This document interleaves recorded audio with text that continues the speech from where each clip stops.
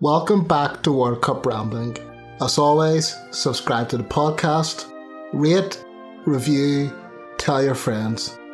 Also, follow me on Twitter at Matthew Ocott and at World Cup Ramble.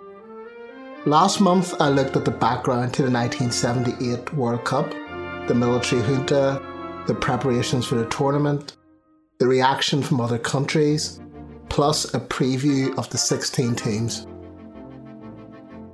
Now it's time to get into the chimichurri steak and punched potatoes of World Cup 78 by looking at the first group stage.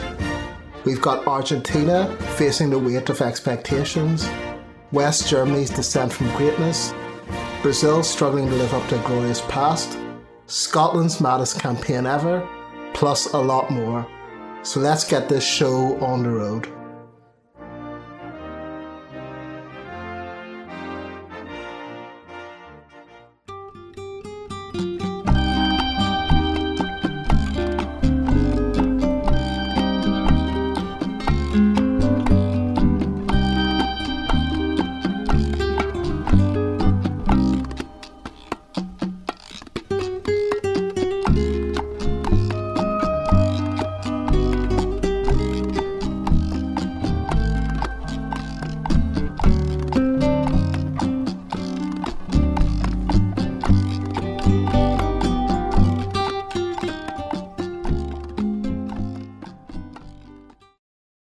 France versus Italy. This was the first match played at Mar del Plata, and when you watch it, especially on the official film, you'll notice how poor the pitch is, and it would get much worse. Italy's form had tailed off since qualification. The last thing they needed was to concede an early goal, yet that's exactly what happened. Sikhs went flying up the left wing, evaded Gentile and Chiré, no mean feat, and crossed for Lacombe to head the ball pass off. Time, 37 seconds. The early goal was just the platform France needed to end a winless streak against the Italians that went back 57 years and 17 games. France were unable to build on their fast start, and most sources attribute this to Benetti and Tardelli in the Italian midfield. Chris Freddy said that, as a double act, they were scary and good. Colin Mallam wrote that Benetti, the craggy Juventus midfield player, rallied his team brilliantly by winning control of the midfield and sending the forwards on the attack. Benetti was one of the most notorious and effective midfield destroyers of that era. John Foote described him as a huge muscle-built man, the epitome of the defensive ball winners who were and are a key component of every successful football team. Rarely did he come away from a challenge without the ball. Tardelli did a good job of shutting out Platini, who was France's main creative player. Italy's equaliser was bizarre. Bettaga's slice shot triggered a pinball situation, with the ball eventually going in off Rossi. The winner for the Italians came when Rossi crossed from the right, and Zaccarelli's shot went past the flat-footed Bertrand Deman in the French goal. Rossi looked promising. Italy got a 2-1 victory, and all the worries about their pre-tournament form were behind them. 1, 2, 3, 4. 1, 2, 1, 2, 3, 3, 4, 4, 4. 1, 2, 2, 3, 4. That jingle means it's time for some shirt number nerdery, which I feel is one of the highlights of the retrospective episodes. We've got ourselves a double helping here. The French were using the alphabetical block number system. The goalkeepers were numbers 1, 21 and 22. Baratelli was number 1, Bertrand Deman was 21, and Dropsy, an unfortunate name for a goalkeeper, was 22. The defenders were numbers 2 to 8, the midfielders were 9 to 15, and the forwards were 16 to 20. Within those blocks, the shirts were handed out alphabetically by surname. So with the defenders, for instance, Battiston was number 2, Bossis number 3, and so on up to Trésor, who was number 8. The French did have a couple of anomalies that I noticed when I was going through the list. Jonvion is number 4 and Bracky is number 5. Strictly speaking, their numbers should have been the other way around. Also, Berdal, who is the first striker alphabetically, is 14, and Platini, who is the last midfielder alphabetically, is 15. Again, strictly speaking, their numbers should have been the other way around.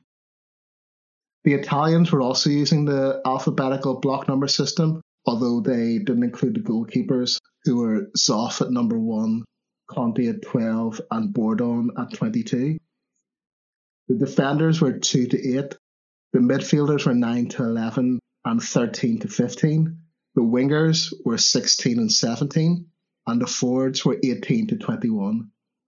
Within those blocks, the shirts were handed out alphabetically by surname. So with the defenders, for example, Bellucci was number 2, Cabrini was number 3, and so on up to Chiré at number 8.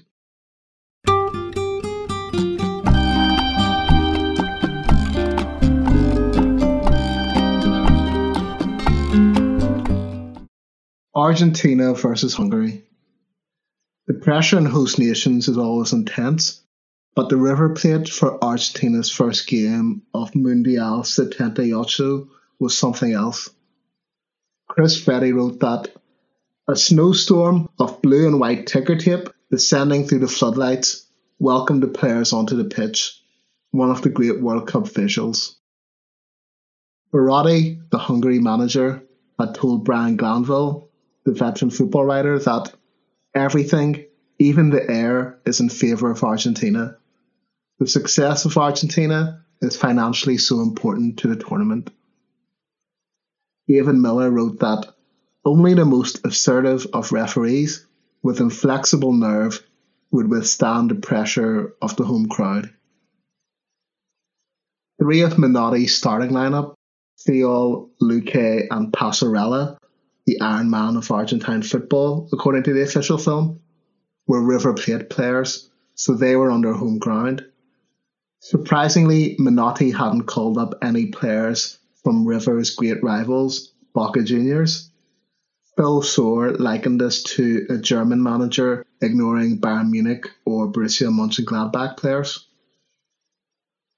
After 9 minutes, Argentina's hype and expectation threatened to fall flat. Sombari's shot was parried by Fiol, but Zappo tucked away the rebound to give Hungary the lead. David Miller wrote that the silence of the tomb momentarily fell on the vast tiered stadium. Argentina were only behind for 5 minutes. Holguin also there, and Guido only gets into the second attempt and it's put in. Ardiles backheeled a free kick to Kempes, who struck a powerful low drive. Gujdar, the Hungarian goalkeeper, couldn't hold the shot. Luque forced home the loose ball. If you watch the official film, you get an excellent montage of both teams fouling repeatedly. Much would be made of Argentina's cynicism, but the Hungarians could be aggressive too. Ryan Glanville wrote of bad faith on both sides. The winner didn't arrive until the 83rd minute. Alonso gets it through, the goalkeeper's out and lost, and into the net it goes from Bertoni. There was a scramble in the area and the ball broke for Bertoni to steer it into the empty net. Hungary lost their discipline in the dying minutes. Torisic picked up a second yellow card for fouling Gallego. Nyalazi got his second yellow for clattering Tarantini. Barotti would later say that his 2 dismissed players were carried away with the enthusiasm of their youth. Hungary finishing up with 9 men added fuel to the conspiratorial fires that Argentina would be aided by weak refereeing. Chris Fetty wrote that Torisic was fouled a dozen times without protection. Argentina's first appearance had already left a bad taste in the mouth. Garrido, the Portuguese referee, was the target of criticism, with Colin Mallon writing that he never appeared to be fully in control of the game. Brian Glanville criticised Garrido for being weak And he also wrote that despite Argentina's supposedly easier on the eye style under Menotti, their defenders are still horrifically callous, abominably cynical. Glanville wrote that if things continue like this, Argentina will kick its way to the World Cup. For these comments, Glanville will be met with, in his own words, a welter of thin-skinned abuse. El Gráfico attacked me bitterly for my strictures on Argentinian football behaviour, past and present. One of the Argentinian radio commentators would also have a go at Glanville, with what Glanville described as abuse which was at best hysterical, at worst incontinent. Argentina's victory led to carnival scenes in Buenos Aires, with the Belfast Telegraph reporting that the celebrations could scarcely have been more exuberant if the host nation had already won the World Cup. A reminder of the politicised atmosphere that the Argentinian team was operating under came after the match, when a junta official, supposedly commenting on Argentina's tough section, said to Luque that it could be a group of death as far as you're concerned. 1, 2, 3, 4. 1, 2, 1, 2, 3, 3, 4, 4, 4. 1, 2, 3, 4. Argentina were using the alphabetical system. Their shirts were numbered 1 to 22 and then handed out alphabetically by surname, which led to Alonso, a midfielder wearing number 1, Ardiles, another midfielder wearing number 2, Puyol, the goalkeeper, wearing number 5, all the way down to Ricky Villa as number 22. Kempes, the first of Argentina's 3 iconic World Cup winning number 10s, just happened to be the 10th name alphabetically. When Ozzy Ardiles spoke to 442 magazine, he said, "There were a lot of arguments over which shirts people wanted to wear, so Menotti decided to do it in alphabetical order." 1978 would be the only time that Argentina did the alphabetical system in its purest form. By 1982, Maradona was on board, and he got his preferred number 10 shirt when his name was 12th alphabetically, whilst in 1986, Maradona, Passarella and Valdano got their preferred numbers.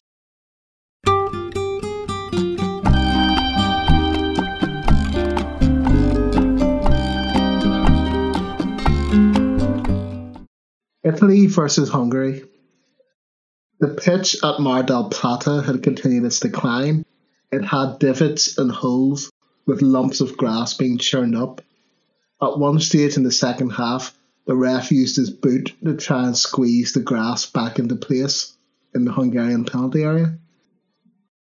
The dreadful pitch didn't seem to hinder the Italians, who swept into the second round with a performance that belied the pessimism from Italian journalists. Berzot said afterwards, "We are now afraid of no one, Brazil or anyone." David Miller wrote that the combination of Bettega and Rossi, the power of Tardelli and Benetti in midfield, the assurance of the back four, had suddenly given Italy a collective confidence. Italy took the lead when Messeros was wrong-footed by a deflected shot from Tardelli, with Rossi being on the spot to follow it in. Messeros had committed the same error that Gujdar had committed in the Argentina match, pushing the ball straight out to an opponent. Messeros was one of several changes made by Hungary. 2 of those changes came about because of suspensions after the red cards against Argentina. A minute later, and it was 2-0 to Italy, Bettega escaping the attention of 2 Hungarian defenders to shoot the ball home. Bettega would also rattle the woodwork 3 times. 2 of the efforts were from close range, and he should have done better with both of them. In the second half, Benetti took time off from his midfield enforcer duties to drive in the 3rd goal from long range. The Hungarians were awarded a rather soft penalty, which Toth scored, but it was hardly a consolation. They were out, whilst the Italians were into the second round, and already looking like the most impressive side in the tournament.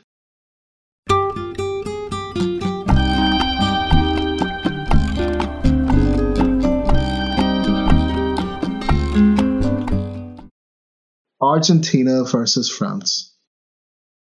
This match contained many of the essential elements of World Cup 78.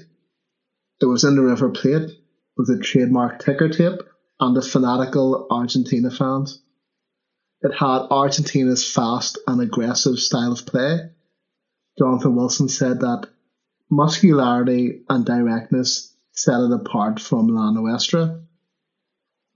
There was controversial refereeing in favour of the hosts, a hard luck story for the defeated team, and a welter of conspiracy theories inevitably linked to the military junta. Before we even get into the action, and thanks to Reese Richards for highlighting this, the Montoneros, who were the left-wing guerrilla organisation, scored a great victory. The Montoneros hijacked the audio signal within a 1.5 mile radius of La Plata city centre and broadcast a message. This next bit is verbatim from Reese Richards' book.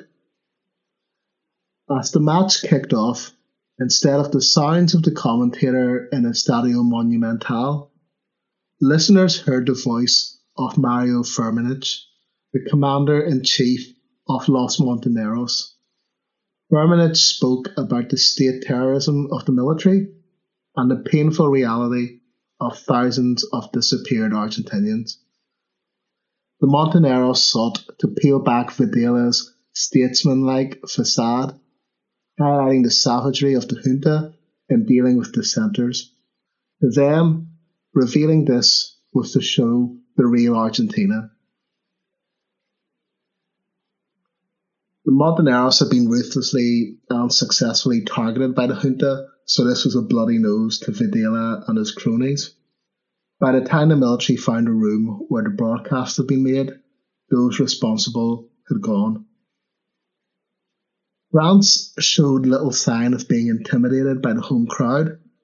Reese Richards wrote that the young French team settled into the opening rhythm of the match better than their hosts. Michel's cross was met by Lacombe's diving header, but he couldn't generate enough power, and Fiol got the ball comfortably. Siegs then went down the wing and crossed for Rosto, who nudged the ball the wrong side of the post. Argentina came into the game more. Kempes and Valencia got in each other's way, and the ball ran for Luque, whose shot was blocked on the line. Kempes emerged as a real force in this game. He hit the post twice. One of the occasions was when he made a skillful, powerful run down the middle. Played in Valencia, got the ball back from him, and then rattled the woodwork. It was Kempes on the brink of half-time who was the trigger for the game's big controversy. Kempes on to Luque, Trésor gets a sort of tackle and great appeals again for a penalty. And the referee coming towards the penalty spot. No, he's coming to talk to the Canadian linesman. We're looking at it again. Trésor pulled back from the tackle, then got in a tackle. Oh, it hit his hand, but whether or not that could be given as deliberate is extremely arguable. What's the referee's view? Well, the referee has given the penalty. Well, I think that's desperately hard on France. Kempes bamboozled Bathenay with a lovely drag back before charging down the middle. He played in Luque, whose shot was blocked by a falling Trésor, the French defender accidentally touching the ball with his hand. Ubach, the Swiss referee, had been behind the play, and then he went across to consult his linesman, who had been even further away from the incident. Somehow they concluded that it was a penalty. For cynics, the somehow was that the vociferous Argentinian crowd demanded it. Phil Sora called it an absurd decision. Brian Glanville said it was monstrous. The decision added more fuel to the fire about weak referees pandering to Argentina. Andre Duclos wrote in World Soccer that if the game had been played on a neutral ground, he would never have given it in 1,000 years. Passarella to take it. And into the corner. So Argentina take the lead at the very depth of the first half. He really hit the penalty. The way penalties should be struck. Argentina went into the half-time break with a 1-0 lead. France had a sense of grievance, and there was a further setback for them in the second half. Valencia. Oh, it's a lovely dipper and a fine save. Beautiful save by the goalkeeper, who fell on the post as he came down. Valencia hit a spectacular dipping volley. Bertrand Deman, at full stretch, tipped the ball over the bar, but his back struck the post, a really scary moment. Kempes and Lopez checked on the stricken French goalkeeper, who eventually had to be stretchered off and replaced by Baratelli. However, things started to look up for France. 15 minutes on the clock there, but quite a few to be knocked off for that stoppage for the injury to Bertrand Deman. Fiol thought about it, here's Lacombe, and hit the crossbar, Lacombe again, and turned in by Platini. Platini has equalised as Fiol changed his mind, and one or two of the commentators from the French television have forgotten their main job, leapt to their feet to congratulate their team. It was Lacombe whose shot came back off the crossbar. Out it came. They really kept their heads here, the French, and Platini, the left foot, in fact got a deflection off the line but into the corner. Battiston dinked the ball into the penalty area. Lacombe knocked the ball over the onrushing Fiol and against the bar. Lacombe got to the rebound, and his touch set the ball up neatly for Platini to drive in the equaliser. Argentina nearly regained the lead when some dazzling Kempes footwork created a chance for Luque, but Lopez managed to deflect the shot just wide. Anything Kempes could do, Rocheteau could do too. The Frenchman taking the ball in his chest, flicking it up, and then spinning to volley it towards Six, whose header was saved by Fiol. Platini showed the skills that the world would get used to watching in the 80s when he glided through the middle before releasing Six with a killer pass. Six was clean through, one-on-one with Fiol, but he put the ball wide. A bad miss, one which caused him to sink to his knees. There were 16 minutes remaining when Argentina scored one of the finest World Cup goals. Luque forward trying to lose his marker. Lopez, here's Ardiles. Luque waiting for it to line right. Oh, a brilliant goal! Brilliant goal by Luque! And the crowd have gone mad. Ardiles played the ball to Luque, whose first touch sent the ball up in the air. As it came down, Luque set himself before unleashing a screamer of a shot into the net from 25 yards. A goal worthy of winning a game that was judged by many observers to be one of the best of the tournament. The raucous celebrations from the River Plate could be heard down the road in the torture centre. Six came so close to equalising for France, thrashing in a volley from distance, which Fiol, at full stretch, clawed away for a corner. So Luque turned out to be the match winner, but he went from the highest of highs to the lowest of lows. Luque, whilst nursing an elbow injury, received the news that his brother had been killed in a car accident. France were eliminated after just 2 games, a harsh outcome for a promising team. Andre Duclos wrote in World Soccer that, "We went out, and surely with honour, only the atrocious, home-oriented refereeing of the inept Jean Dubac prevented France from drawing, or perhaps even winning our game against Argentina. That penalty will rankle in the minds of French football fans for decades to come." Conspiracy theories about this game flowered, both at the time and in later years. Argentina's dubious penalty, France being denied 2 penalties, the referee allegedly winking at Luque. The junta's baleful presence meant that allegations of bias carried a more sinister flavour than the home team merely getting the rub of the green. Then in 2003, and thanks to John Sperling for this, a muffled voice caller rang into a French radio show claiming to be a former France player and said that the match was rigged and that he'd witnessed the Argentinian players taking pills before the game and being so high that their warm down lasted for 2 hours and that FIFA had excused them from drug tests. Like so much surrounding this World Cup, the full truth will probably never be known.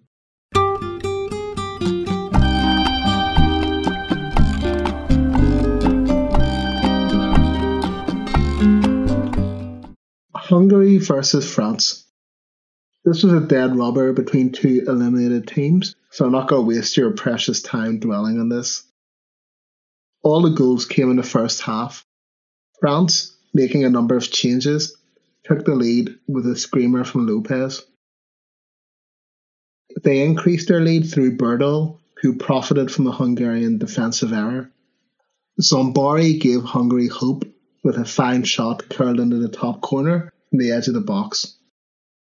That hope was snuffed out a minute later. Rouillet's cross went through to Rocheteau, who fired France 3-1 ahead, which is how the match finished. Nothing more to see here. Oh, that's right, I nearly forgot.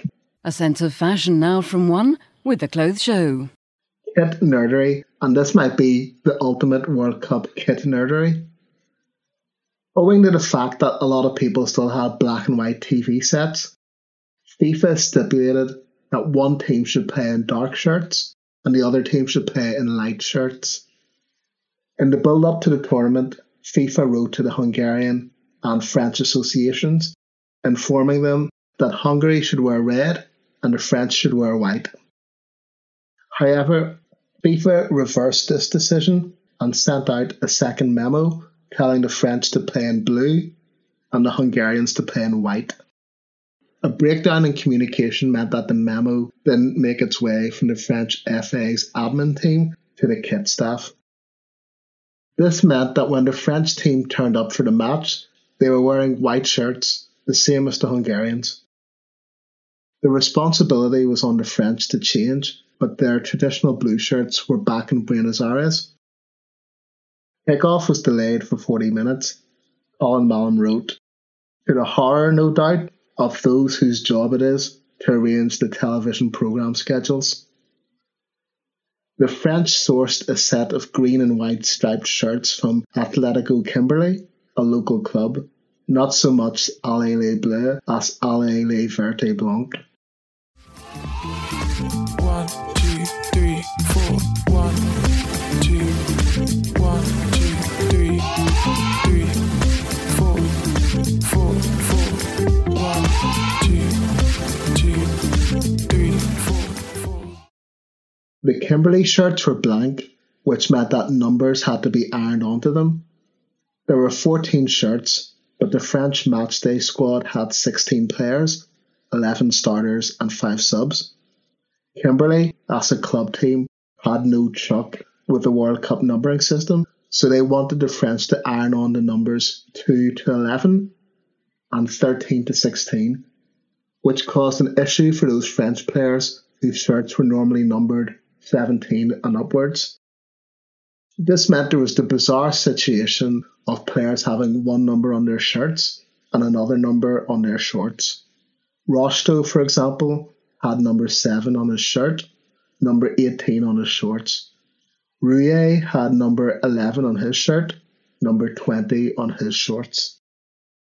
World Cups are so efficiently run these days that you never get this kind of kit anomaly happening again, but the competition is all the poorer for the lack of these strange things.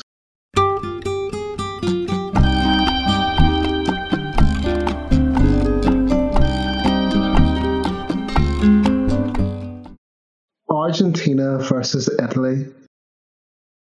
This was the second successive World Cup in which these two nations would meet.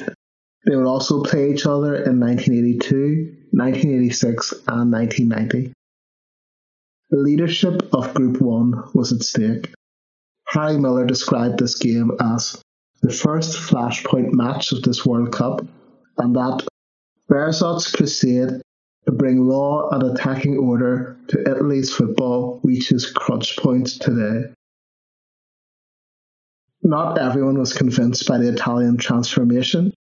Eric Batty of World Soccer described the Italians as those game stranglers from Turin, and he said, they are only a shade more adventurous in allowing fullbacks and libero to move upfield now and again, but they only do it when they are behind and when it is safe to do so.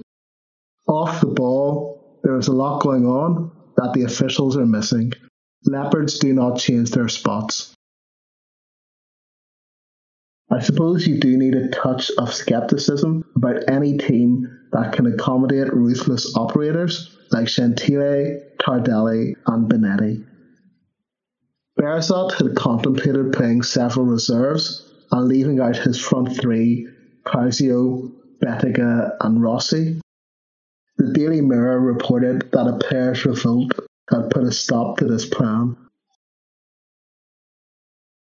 Some of the Italian press believed that Bearsot caving into the players was Italy's undoing, as the manager missed the opportunity to rest some of his key men. Italy were perceived to have run out of steam in the latter stages of this World Cup.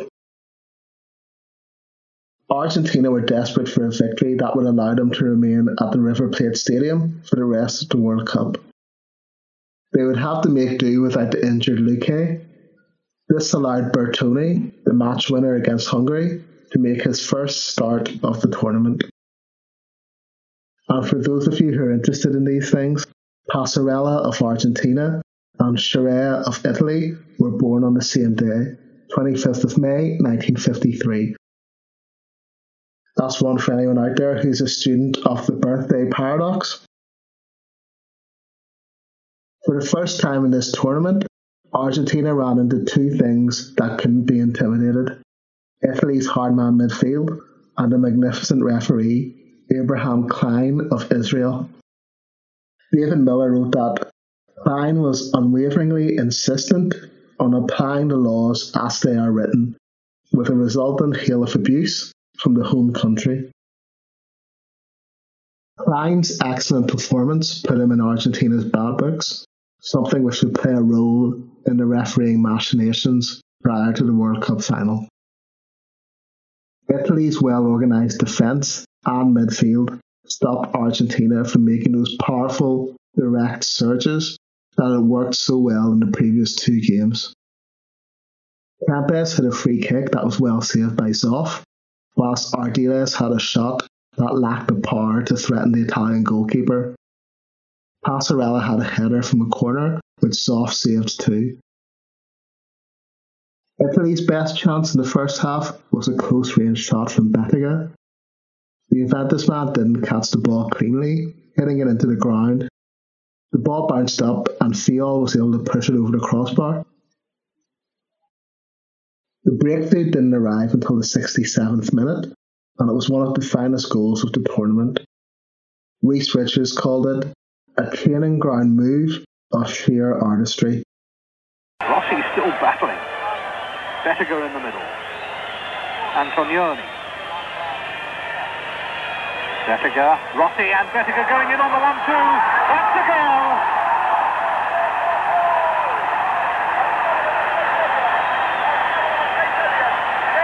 Bettiga and Rossi working the 1-2. Lovely little touch back from Rossi, and Bettiga a deadly finisher. I first read about this goal in the Golden Goals section of the Orbis Italian ID binder. Alan Martin, I hope you're listening. Antonioni, the midfield general, played the ball in for Bettiga. Bettiga gave the ball to Rossi with an outside of the right foot pass and evaded his marker in one motion. Rossi, with a stylish back heel, returned the ball to Bettiga, who burst into the Argentina box and drove the ball past Fiol. 1-0 to Italy. Gallego went down under a challenge from Cabrini in the box. A lesser referee might have caved in to the intense pressure of the home crowd, but Klein waved play on. Bettiga's goal turned out to be the winner. Italy won the group with a 100% record. They looked the most impressive of the leading nations in the first round. Argentina had to settle for second place, which meant leaving the River Plate Stadium and going to the Gigante de Arroyito in Rosario.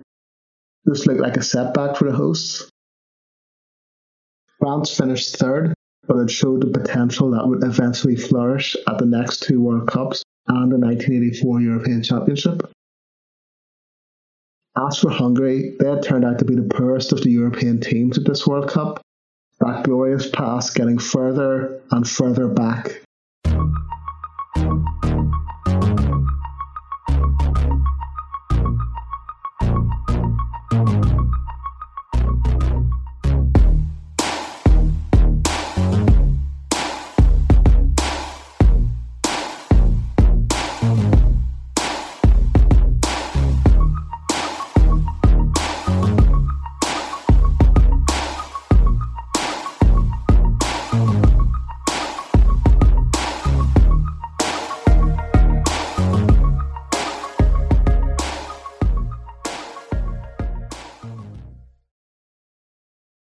Okay, so that's Group 1 in the bag, and we'll go on to Group 2.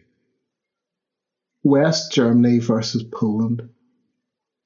Continuing the arrangements first put in place in 1974, it was the champions who had the honour of opening the tournament, meaning that this was the first match of the World Cup. It took place at El Monumental, the River Plate Stadium, a venue fit for champions, possibly. A surface fit for champions? Not exactly. The pitch is going to be a problem. In fact, Dania, the Polish captain, has come up with a quote today to say that the River Plate pitch has been a disaster, full of holes, and it looks as if 10 finals have been played on it on the same day. And in fact, if you remember, about 7 weeks ago, they had some problems with the drainage system on the River Plate Stadium, and they had to completely re-turf it. The pitch was dreadful, and before it was played on, there was the opening ceremony. Let's join a crowd of close on 80,000 in the River Plate Stadium, and our commentator for the ceremony is Gerald Sinstadt. This is Argentina 78, scene of the 11th World Cup final. 16 teams with 77,360 spectators here in the River Plate Stadium in Buenos Aires, and some 600 million television viewers in virtually every corner of the globe. It's just after 10 minutes to 2 Argentina time, and in about an hour from now, Bertie Fuchs will lead out the West German world champions to begin their defence of the trophy. Meanwhile, we have a ceremony of welcome from our Argentine host. Any country that stages one of the world's great sporting festivals is naturally anxious to dress its window in the most impressive manner possible, and I think it can be safely said that has never been more true than it is here. Flight of pigeons, the eternal symbol, and great stress laid in this opening ceremony on peaceful symbolism. 1,700 children are taking part in this display. They come from schools not only in the city, but over the whole sprawling area of Greater Buenos Aires. They've been chosen not only from state schools, but also from the private schools of the various foreign communities in the Argentine capital. Their ages range from 13 to 17, and that upper limit is not an accident. With no one of voting age taking part, the emphasis is firmly on the innocence of youth, free from any suggestion of political involvement. And it's perhaps significant too that Argentina's president, Lieutenant General Jorge Rafael Fidela, is already present. He took up his position before the ceremony began. He didn't make a formal entry, having said that he wanted as far as possible just to be here as a spectator. And now the children form the word Mundial FIFA. Mundial simply means World Cup. It's the word on everyone's lips in Argentina. It's also the word on key rings, ashtrays, lapel badges, and all kinds of bric-a-brac. It's on T-shirts and travel bags. It's even on the specially labelled bottles of one of the very drinkable Argentine wines. We're seeing from these young people some marvellously drilled precision. These positions taken up in a matter of seconds. Music provided by a military band, and now the beginning of the parade of representatives of the 16 finalists, led by Argentina. The parade will make 2 circuits of the track, breaking off from time to time for marching routines and simple gymnastic displays.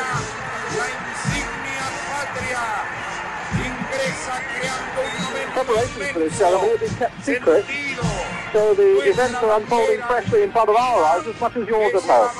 There certainly hasn't been any rehearsal here in the stadium, so the coverage by the Argentine television director and his cameramen is largely spontaneous, although there is a basic timetable of events.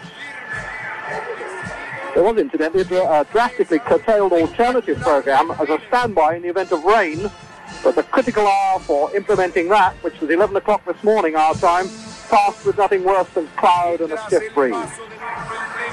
That football symbolises the World Cup. It's in a kind of horseshoe shape, which you've probably seen as the Argentine 78 symbol.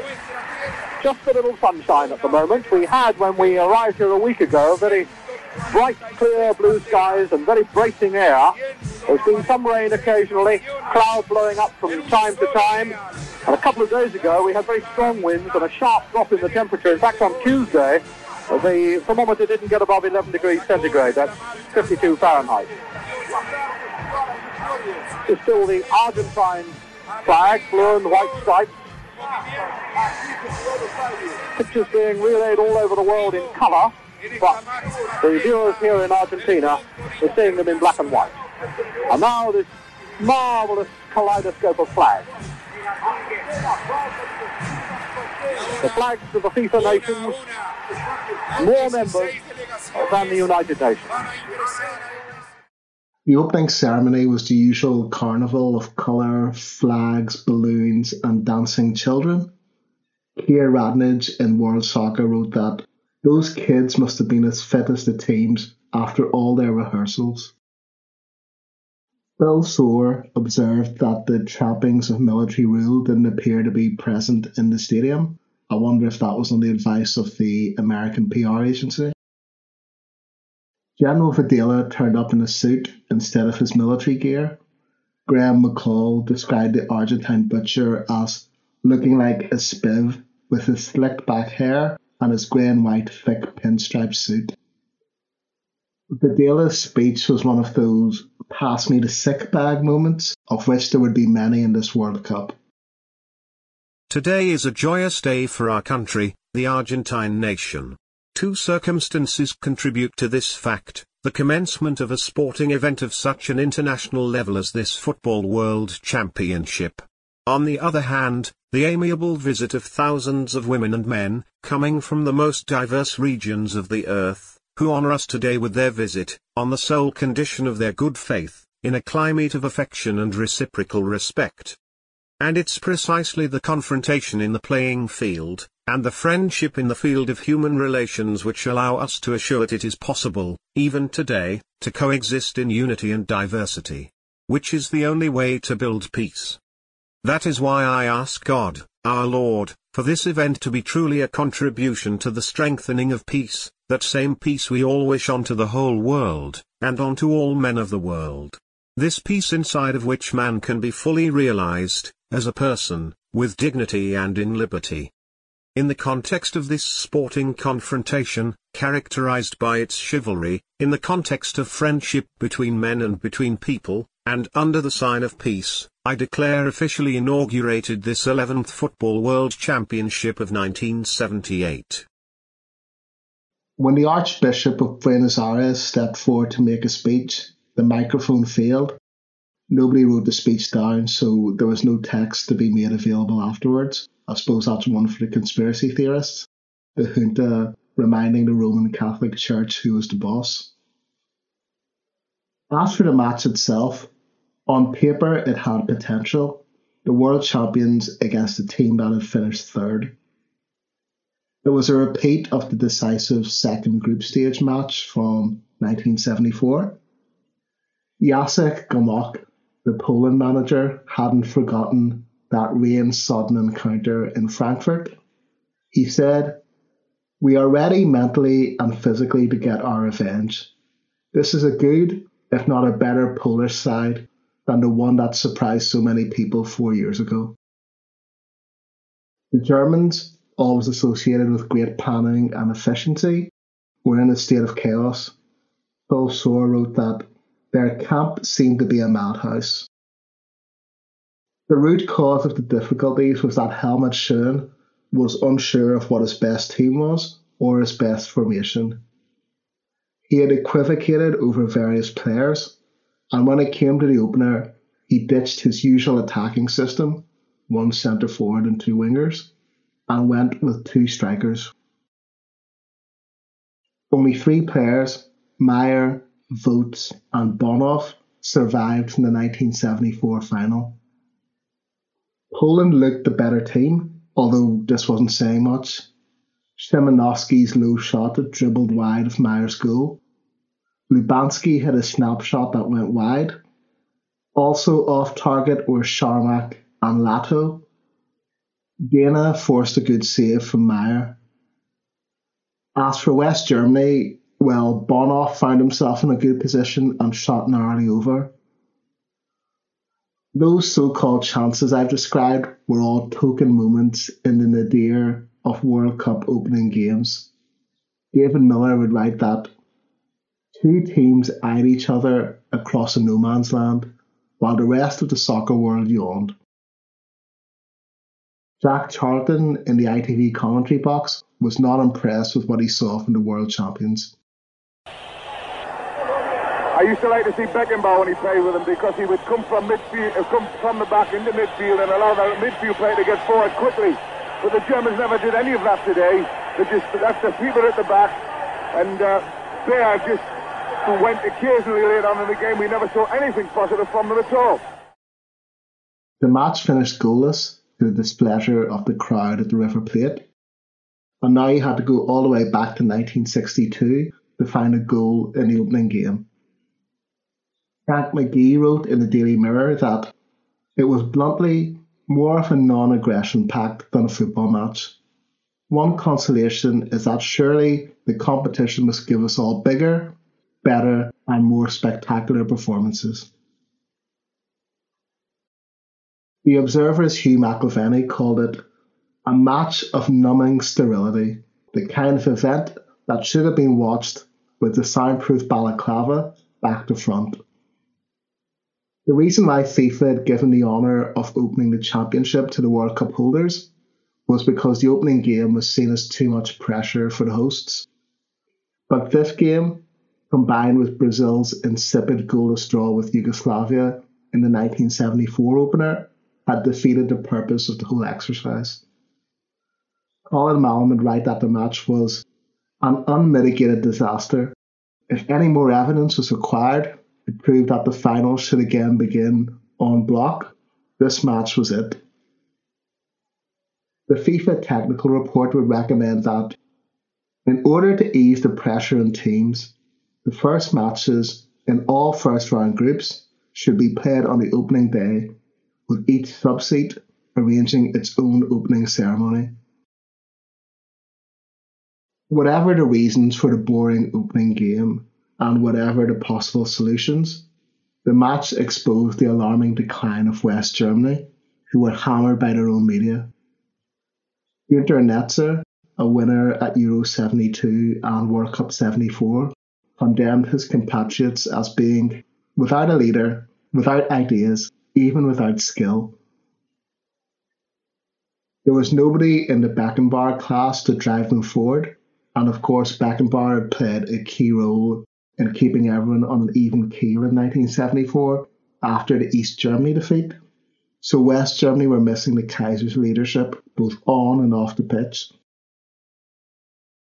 Loa and Bonhoff, the midfield creators, were anonymous. World Soccer's Keir Radnage was scathing of Bonhoff's performance, calling it the worst game I've ever seen him play. Fischer, one of the strikers, was described by Phil Soar as astonishingly slow on the ground, ineffectual with high balls. The only consolation for West Germany is that they had made lackluster starts to World Cups before, but had always finished there or thereabouts. That's it then, the first game is over. A lot of you might say thank goodness for that. West Germany the holders and Poland drawing a goalless draw.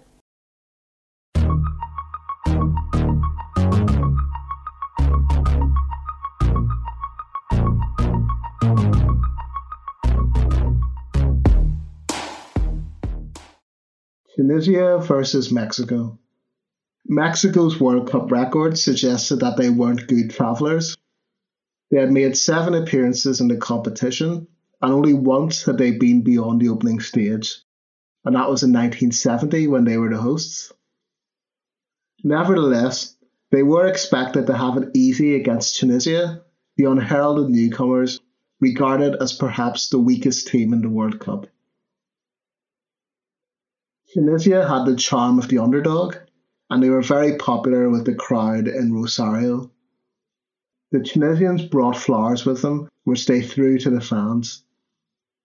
Ian Hockey wrote that the Tunisians would also charm the crowd with the precision of their football. Diab and Tarak shone in midfield. Naili, who was the reserve goalkeeper, standing in for the legendary Sadok Atuga Sassi, looked great. The defenders weren't afraid to come up from the back either. World Soccer described Tunisia's style as a compelling mixture of skill, adventure, and naivety. It might have gone wrong for the Tunisians when they conceded a penalty shortly before half-time. Della Torre's cross struck Jabali's outstretched arm. Ayala rolled a spot kick home to give Mexico the lead. Make sure you watch Naili's comical dive. He crouches down before springing up to the left, with the ball passing easily under his body. It took just 10 minutes of the second half for Tunisia to get back in the game. Tunisia broke wonderfully from the back, and Kabi, from just inside the box, took a touch before guiding the ball low into the corner, a goal of speed and skill. The official film said that the goal was long overdue. Tunisia's second goal was even better. Laksami playing the ball through for Tarak. He nudged it sideways for Gomid, running up on the left to score brilliantly with the outside of his right foot. A great, forgotten World Cup goal. Gomid then turned provider, sending a nonchalant pass across to Douib. The Mexican defence was nowhere to be seen, giving Douib plenty of space and time to run in and hammer the ball past Reyes for 3-1. Before the match, Abdel Chitali, the Tunisian manager, said, "We can't expect to win anything." Now, Tunisia had become the first African team to win a match at the World Cup. I think this Tunisia team gets forgotten when people talk about African sides that have made a big impact on the World Cup. It was a fully merited victory, described by the Belfast Telegraph as a dazzling display of skill and opportunism. The results showed that there was World Cup quality beyond the traditional continents of Europe and South America. Suddenly, Tunisia were top of a group that contained the world champions, the third place team from 1974, and the humiliated Mexicans.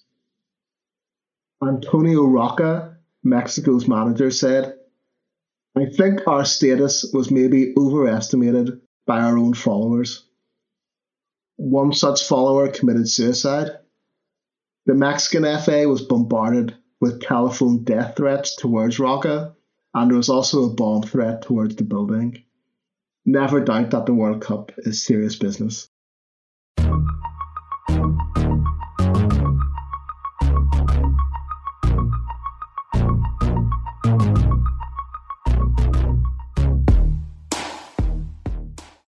West Germany versus Mexico.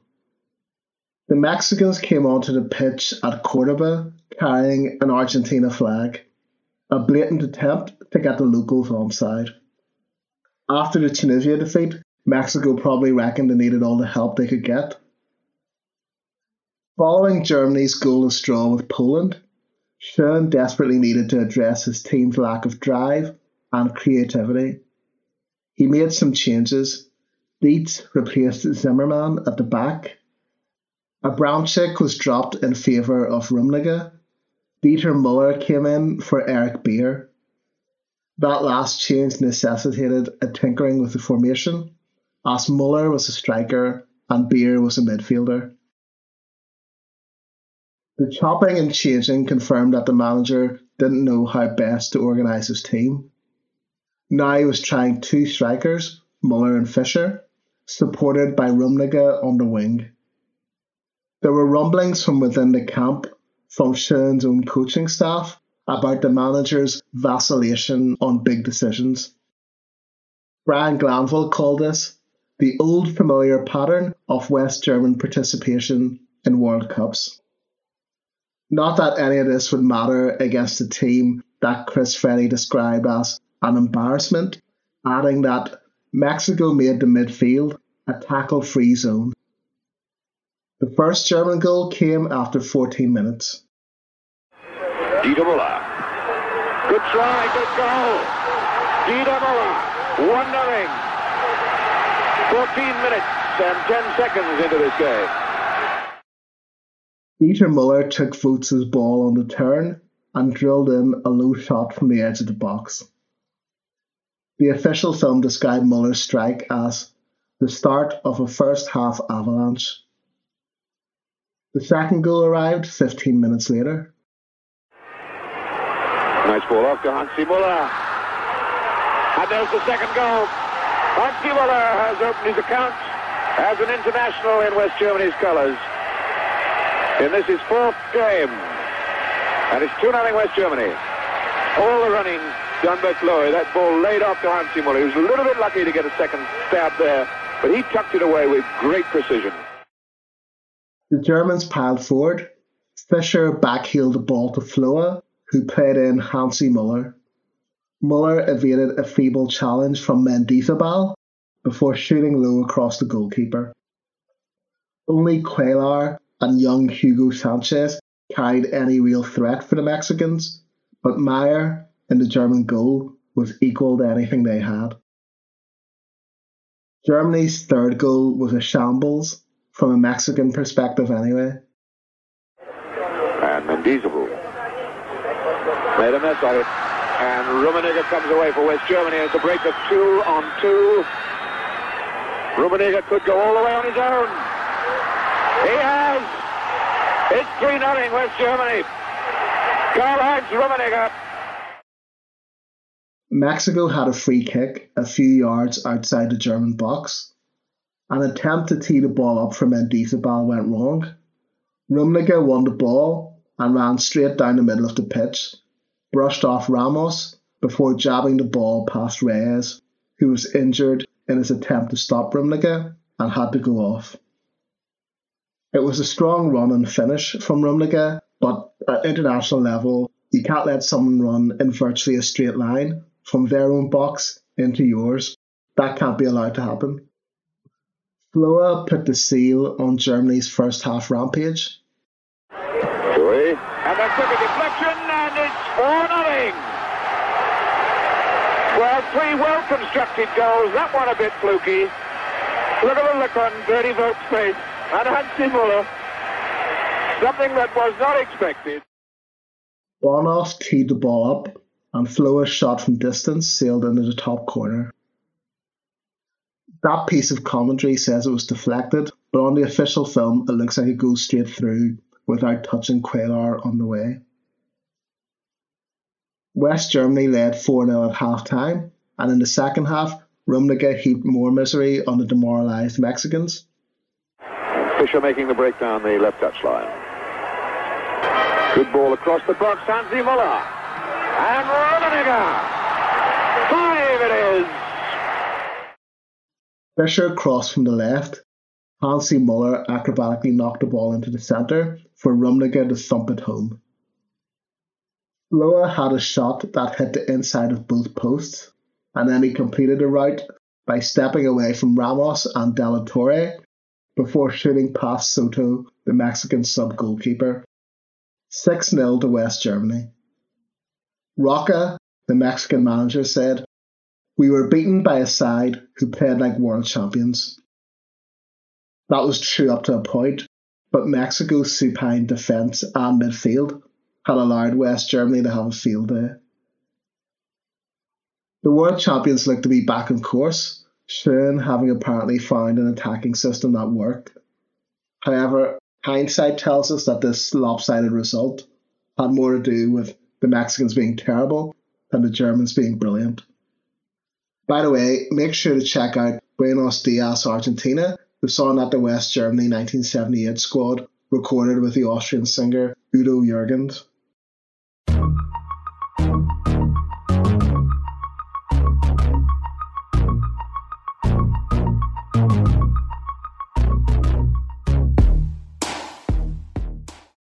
Poland versus Tunisia. The Tunisians were the darlings of Rosario. The neutrals got behind them, and the Poles were cast as the villains of the piece. The neutrals were in for disappointment, as Poland won the game 1-0. A fatal air kick from Kabi allowed the ball to reach Lato, who scored past Naili with a powerful shot. Nevertheless, the Tunisians showed their opening performance against Mexico had been no fluke. Hamid forced a good save from Tomaszewski. A wonderful flowing move, which left the Poles bamboozled, saw Laksamy hit the crossbar. Gorgon let a long ball bounce, defending 101, which allowed Tunisia in from close range, but the header went over Tomaszewski and landed on the roof of the net. Naili, the Tunisian goalkeeper, made some good acrobatic saves, but Poland didn't hit the heights. Like the Germans, they had gone backwards since 1974. World Soccer called the Poles disorganised and uninspired, lucky to hang on to those precious 2 points.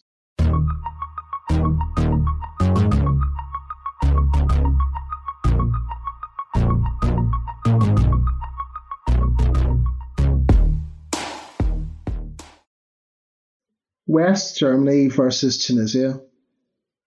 When the draw was made, this looked like being the biggest mismatch in the tournament, the world champions against the newcomers from North Africa.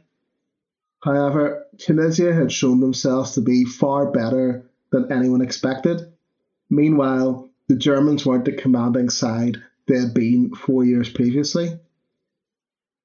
Chetali, the Tunisia manager, was popular with the German press, having married a German woman and taken some coaching courses in Germany. Naili, in the Tunisian goal, had an uneventful game. He made an acrobatic save to stop a fierce shot from Bonhoff, saved long-range efforts from Dieter Müller and Hansi Müller. He kept out Fischer, and at one stage he conceded a free kick after coming all the way out of his penalty area and fouling Dieter Müller. That's not to say the Germans were in total command. They did look the stronger side, but World Soccer said they played without real authority or conviction. There was little opportunity for them to run up the score like they had against the Mexicans. Tunisia were a strong, well-organised team.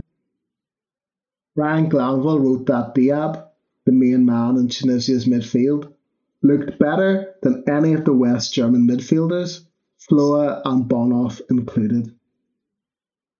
The Tunisians had chances of their own. Agrabi's strong shot was saved by Meyer, and then Agrabi hooked the ball across the goal and wide of the far post after a swift passing move. Agrabi and Tunisia enjoying what they've got, the draw. And West Germany just don't care. They're not coming to try and get the ball. They're keeping players back just in case there is a Tunisian breakaway. It's all over. And this really, a match in which the Tunisians have emerged with honour. To draw against the world champions, well, even their wildest expectations couldn't have included that. Remarkably, Tunisia had picked up a 0-0 draw against the world champions. Ibrahim Mustafa, in his book No Longer Naive, described it as another performance to make the world stand up and take note. Chitali said, "By 1982 or 1986, we shall have nothing to prove, and if we can qualify, those countries in our groups will no longer regard us as outsiders, but as a team to fear. The rest of the world has laughed at Africa, but now the mockery is over." As it turned out, the point wasn't enough for Tunisia to reach the second group stage, but they exited the tournament with lots of goodwill. World Soccer wrote that Tunisia have emerged as a team of considerable quality and potential.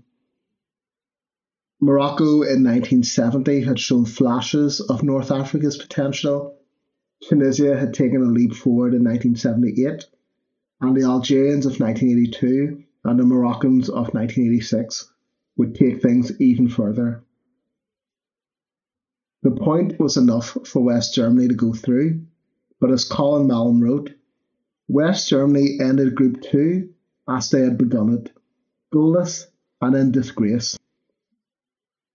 There was a suspicion that the Germans had deliberately played for a draw to get an easier second round group, but the composition of the second round groups was unclear at this stage, so this suspicion didn't make much sense. Helmut Schoen said, "We did not play as I had planned. I was disappointed in spite of the fact that we controlled much of the match." The German press lashed Schoen and his team. Bonhoff publicly criticised the manager. Hermann Neuberger, the head of the German FA, was also critical of the manager, saying that the team hadn't trained together long enough or hard enough and looked far from being genuine title contenders.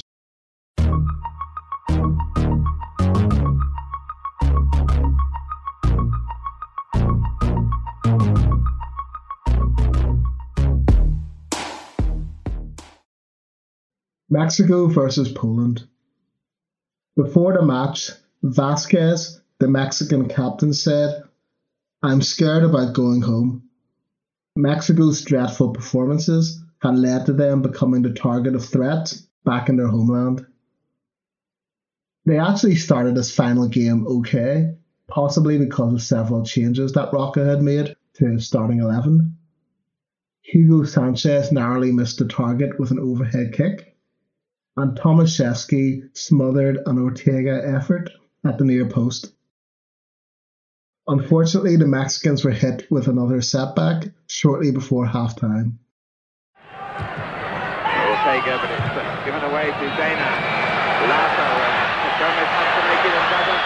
Boniek's waiting in the middle, and Boniek makes 6 with just 3 minutes to go to half-time. Boniek, who got there and met it decisively on the volley to open things up for Poland. Dana set Lato away up the left. Lato hit the byline before crossing for Boniek, who scored via the underside of the bar. Mexico hit back early in the second half, Ortega dashing down the right and hitting a low cross that was delicately turned in by Rangel. Much had been expected of Rangel, but this was his only moment of achievement in the whole tournament. The goal provided a shot in the arm for Mexico, and they came close to taking the lead. Cuellar flicked the ball on towards Sanchez, who had his effort repelled by Tomaszewski. Sanchez, on the ground, kicked the loose ball towards Cuellar, whose shot was blocked, a real moment of crisis in the Polish defence. Poland soon restored their lead. In from Schmuder, looking down for Dana, and it was deflected. Dana again! Oh, yes! From Kazimierz Dana. Well, it broke fortunately to him on the edge of the box, but there was no nonsense about that left foot shot.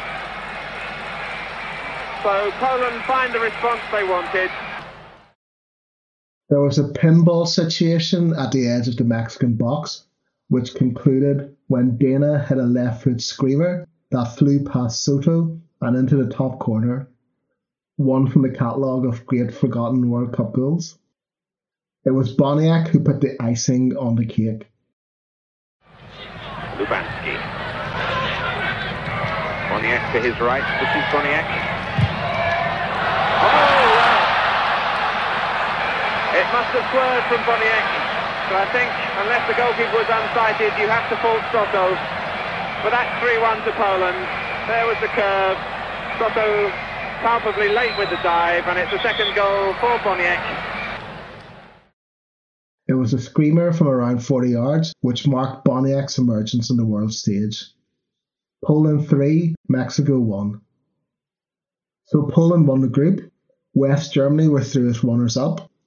Tunisia were an unfortunate third, but they were the only team in this group to distinguish themselves. The Tunisians were the best of the 8 teams who went home after the first round. Sorry, Scotland. Mexico finished bottom, the worst team in the World Cup, and they received a hostile reception when they went home. Chris Freddy wrote that Mexico were the most persuasive case yet for the abolition of zonal qualification. Mr. Trump, how would you describe Mexico's performance at the 1978 World Cup? They're not sending their best. Snazzy away kit though, make sure you check it out.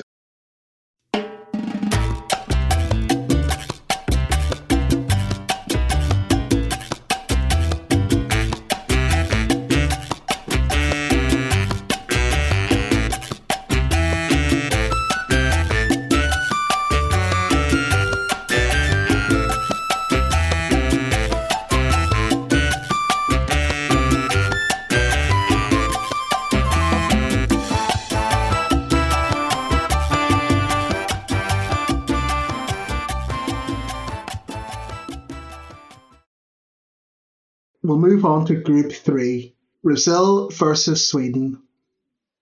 The evolution of Brazil was reflected in remarks from Georg Eriksson, the Swedish manager, in the run-up to the match.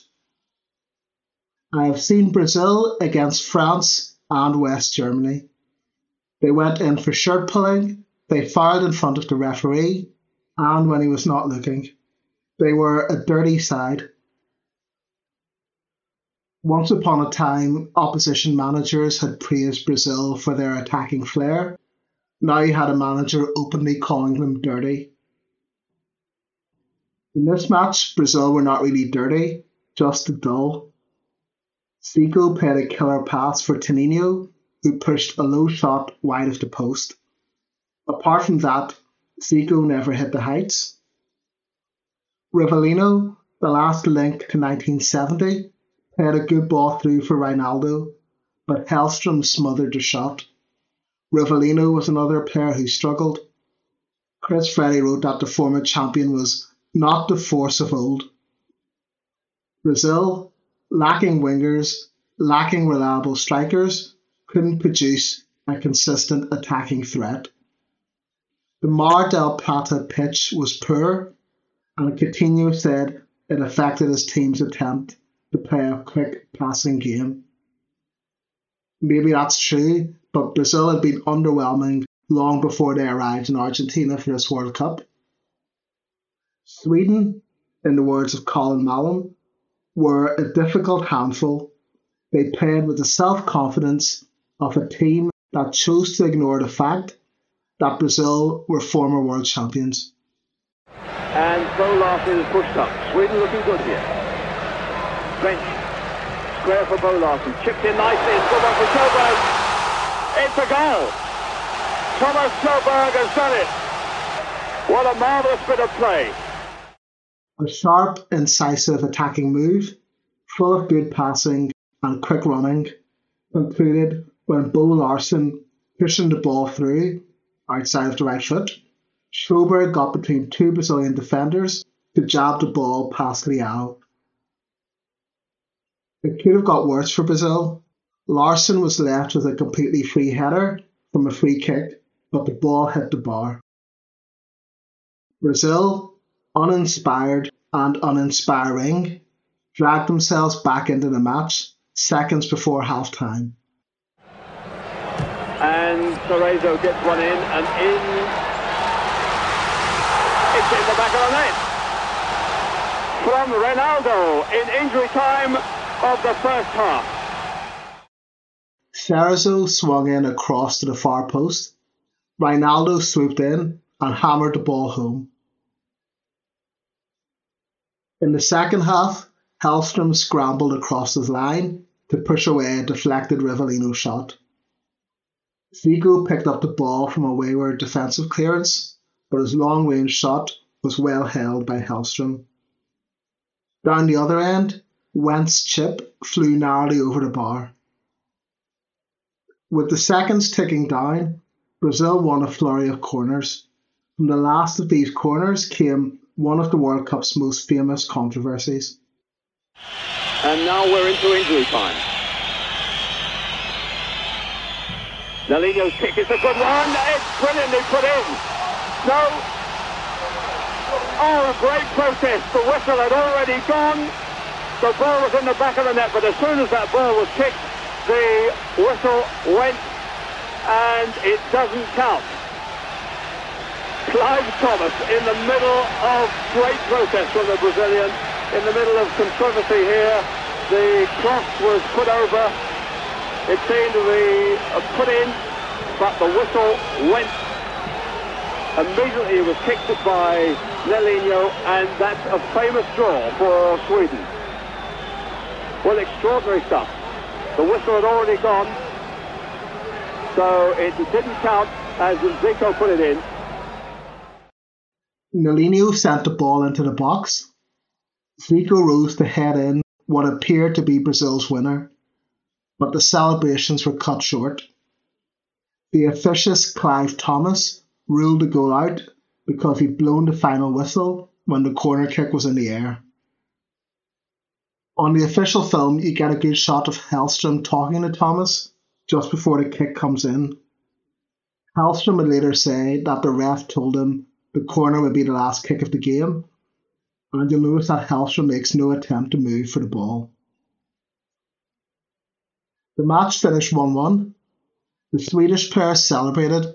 It was the fourth time they had played Brazil in the World Cup, and the first occasion on which they had avoided defeat. It was a double celebration for Nordqvist, the Swedish captain, who was winning a record-breaking 109th cap, going past Bobby Moore's landmark. As the dismayed Brazilian players complained, Thomas kept waving his hands to indicate no goal before theatrically pointing at his watch. I wonder if a 10-year-old Mike Dean was watching and thinking, that's who I want to be when I grow up. Coutinho, speaking about Thomas's decision, said, I find it unbelievable, incredible. The players are sad and depressed. Thomas had refused to sign a contract forbidding referees to speak to the press. He explained his decision to rule out Brazil's goal. Normal time was up before the corner was taken, and there were 32 seconds of injury time to play. The ball was in flight when I blew the whistle. I saw the header, but I didn't see the ball go into the net. As far as I was concerned, the game was over. The Brazilians have only themselves to blame for wasting time overtaking the corner. It was true that Nelinho had got into a minor disagreement with the linesman about the placing of the ball, something which ate up several seconds, but Thomas's judgment was obtuse in the extreme. David Miller called the decision technically correct, but naive. Indeed, why not wait until the ball went dead, or until it was cleared, and then blow the whistle? For those familiar with Clive Thomas's refereeing, the decision to disallow Zico's header fitted a pattern of high-profile controversies. Not for nothing was he nicknamed The Book. He was arguably British football's first personality referee. And if you speak to Everton fans about the 1977 FA Cup semi-final against Liverpool, you won't hear a good word about Thomas. Thomas's dream was to referee the World Cup final, but that dream was over when he was informed by the referees committee that he was being sent home. He would never referee a World Cup match again. However, he continued to stand by his decision to rule out Zico's goal. He would later say, "Zico was too late, possibly only 4/10 of a second too late, but too late nevertheless."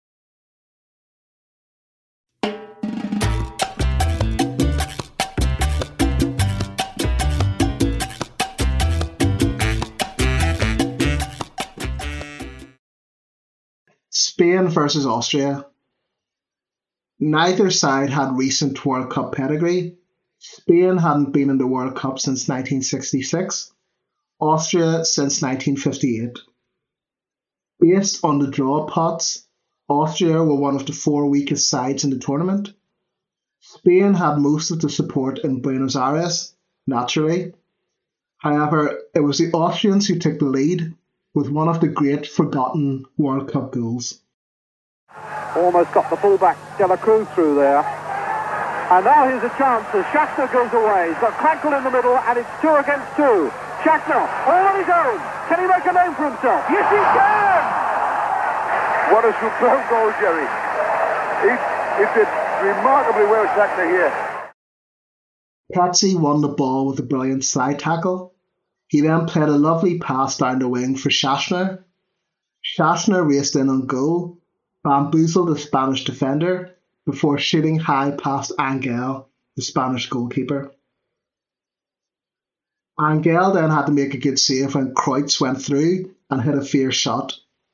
Angel dived spectacularly to his left and caught the ball. Spain were only behind for 10 minutes. Danny brought them level. Marcelino's cross, Petzi's clearing header fell short, allowing Danny to spin and hit a shot that was deflected past Concilia. Ruben Cano had the ball in the net for Spain, but the goal was correctly ruled out for a foul on Concilia.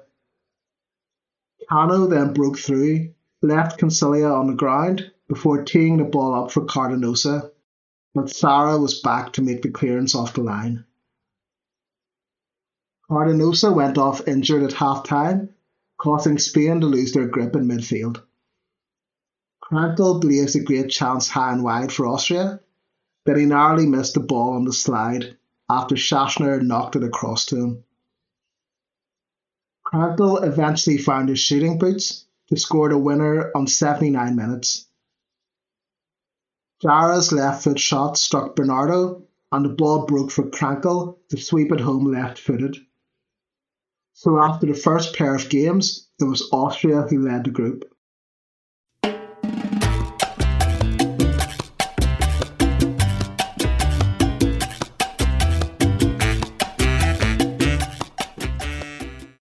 Brazil versus Spain.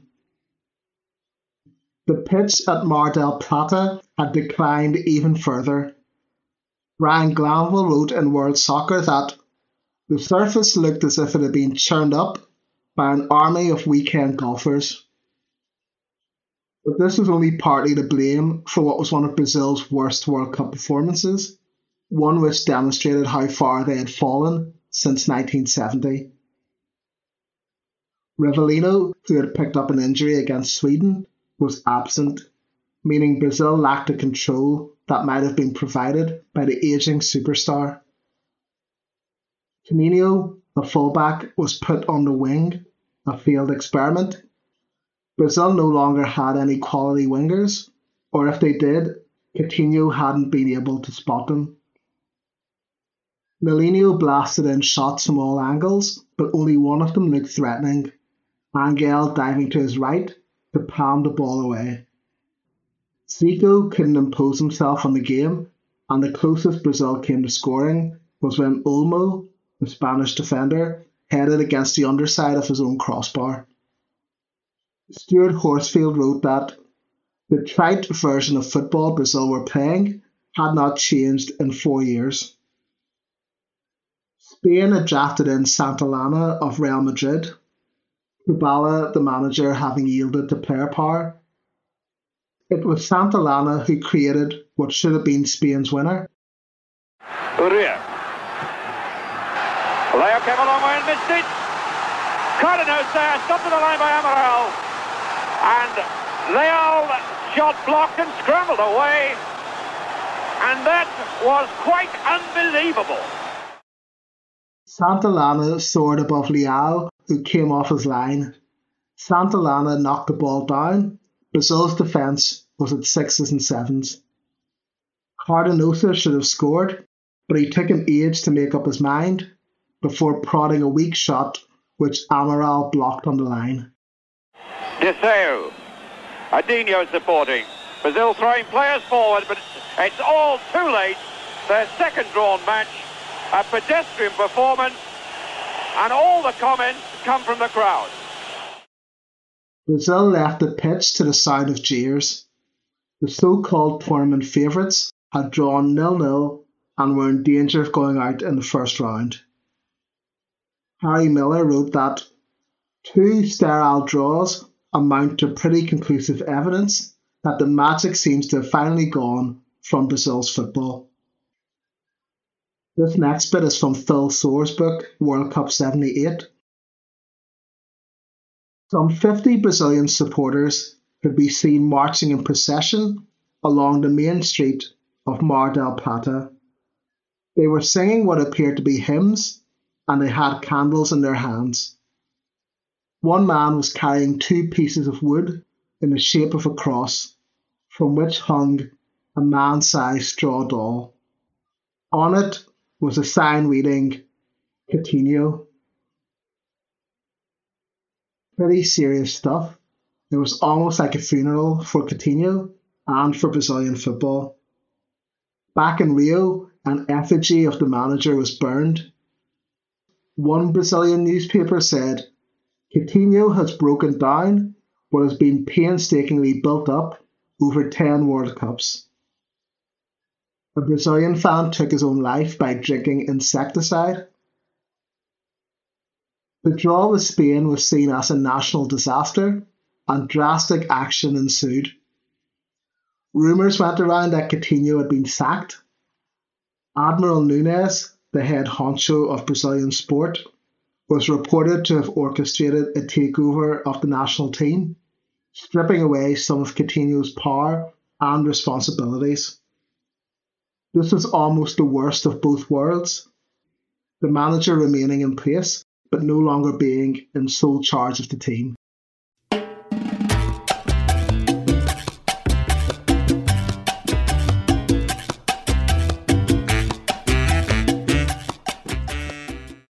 Austria versus Sweden.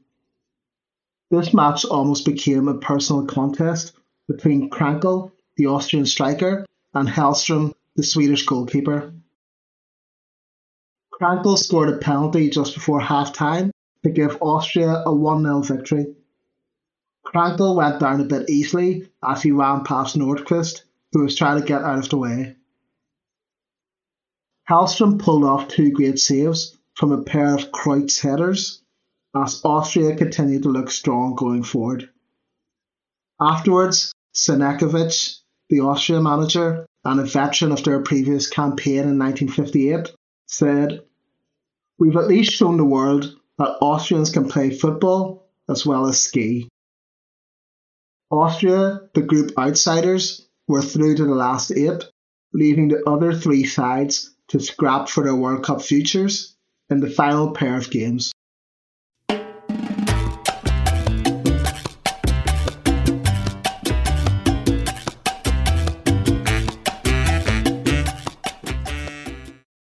Brazil versus Austria.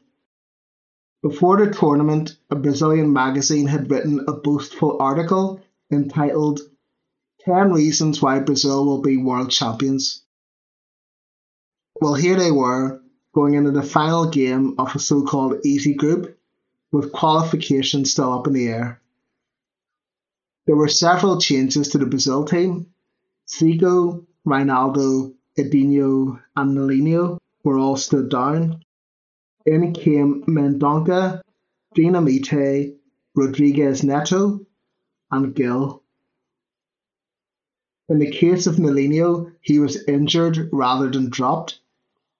Roberto Dinamite, aka Bob Dynamite, was known to be a favourite of Admiral Nunes, so this was held up as evidence that Coutinho was no longer in sole charge of selecting the team.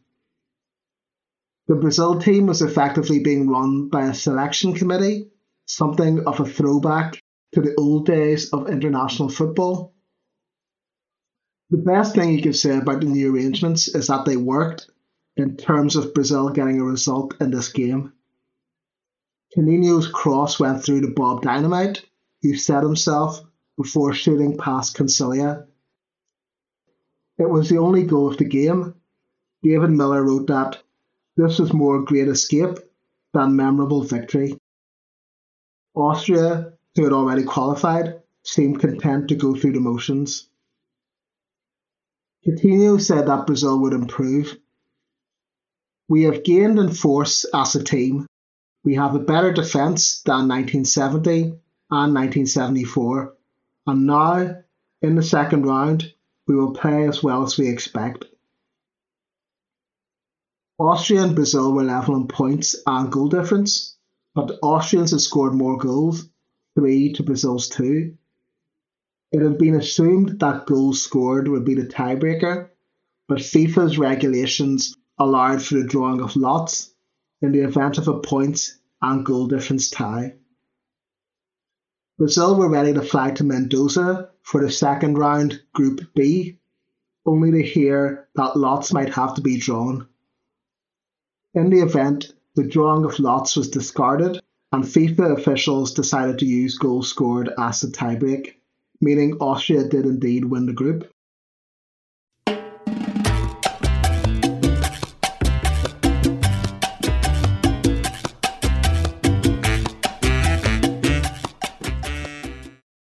Sweden versus Spain.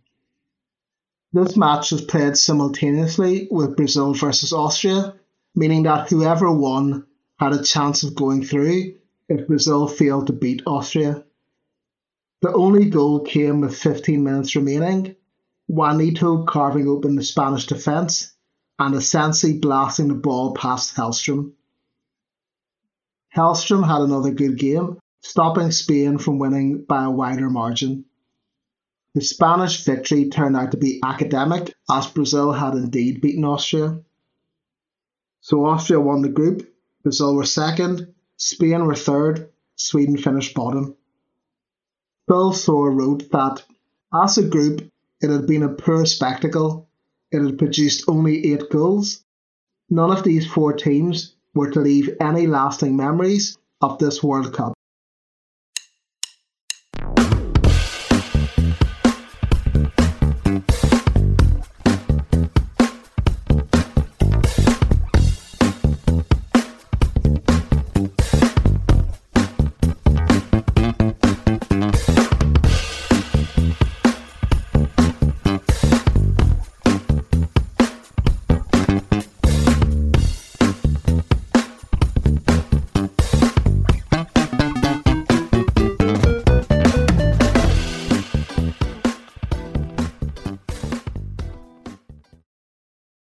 And finally, we're on to Group 4. And in advance, just letting you know, this one's going to be a bit Scotland heavy. So we'll start with Scotland versus Peru.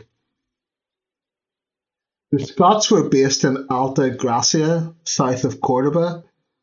Graham McClaw wrote that the service at the Sierras Hotel made faulty towers look like a haven of Teutonic efficiency. They found that the swimming pool had no water in it, plaster was coming off the ceiling, the bedrooms were dingy, the mattresses had no springs in them, carpets were still being laid. Years later, Alan Ruff would say, "I'm not making excuses, but these things affect players." I love that. I'm not making excuses, but. The team bus had even struggled to get up the hill to the hotel, the clutch failing and smoke belching out all over the place. a broken down bus, a swimming pool with no water. There were omens and metaphors everywhere you looked. The training pitch suffered from the same issues that had affected the playing surfaces at Buenos Aires and Mar del Plata. Graham McCall described the surface as rutted and treacherous. This left the players vulnerable to muscle injuries. Also, the heat and humidity during the day affected the training schedule. The home internationals, played in May 1978, suggested that Scotland weren't all they were cracked up to be. 2 draws and a defeat from the 3 games. Much would be made of McLeod's lack of preparation. An example of this was how he had turned down an opportunity to join the BBC's Archie Macpherson on a trip to Lima to see Peru play Argentina in a friendly. In the event, the Beebs recorded footage turned out to be unusable, meaning that the Scots couldn't even see the Peruvians on video. Ronnie McDevitt would write, however, that in the manager's defence, his own notes document that he was driving hundreds of miles to watch players as he sought to finalise his World Cup squad. 4 days before the Peru game, McLeod blasted stories that the players had been up all night drinking whiskey. The manager said, "I'm getting a bit sick of local journalists. On the night in question, only officials, not players, stayed up late." McLeod picked a strange team for the Peru game. The fullbacks were Stuart Kennedy and Martin Buchan, who had never played together.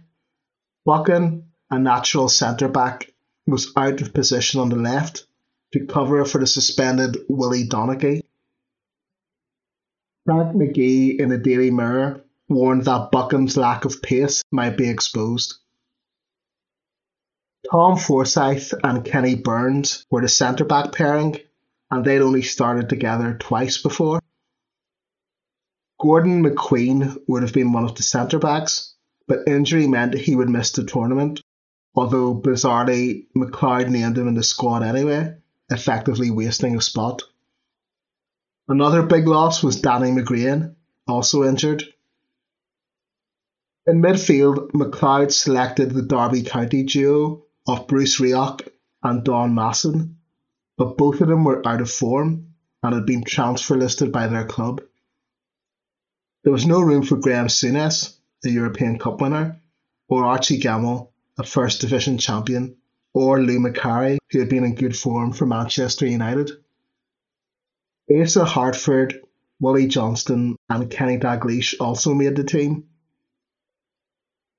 Believing Peru to be weak in defence, Big Joe Jordan was picked to lead the line, McLeod reckoning that aerial power would be a decisive factor.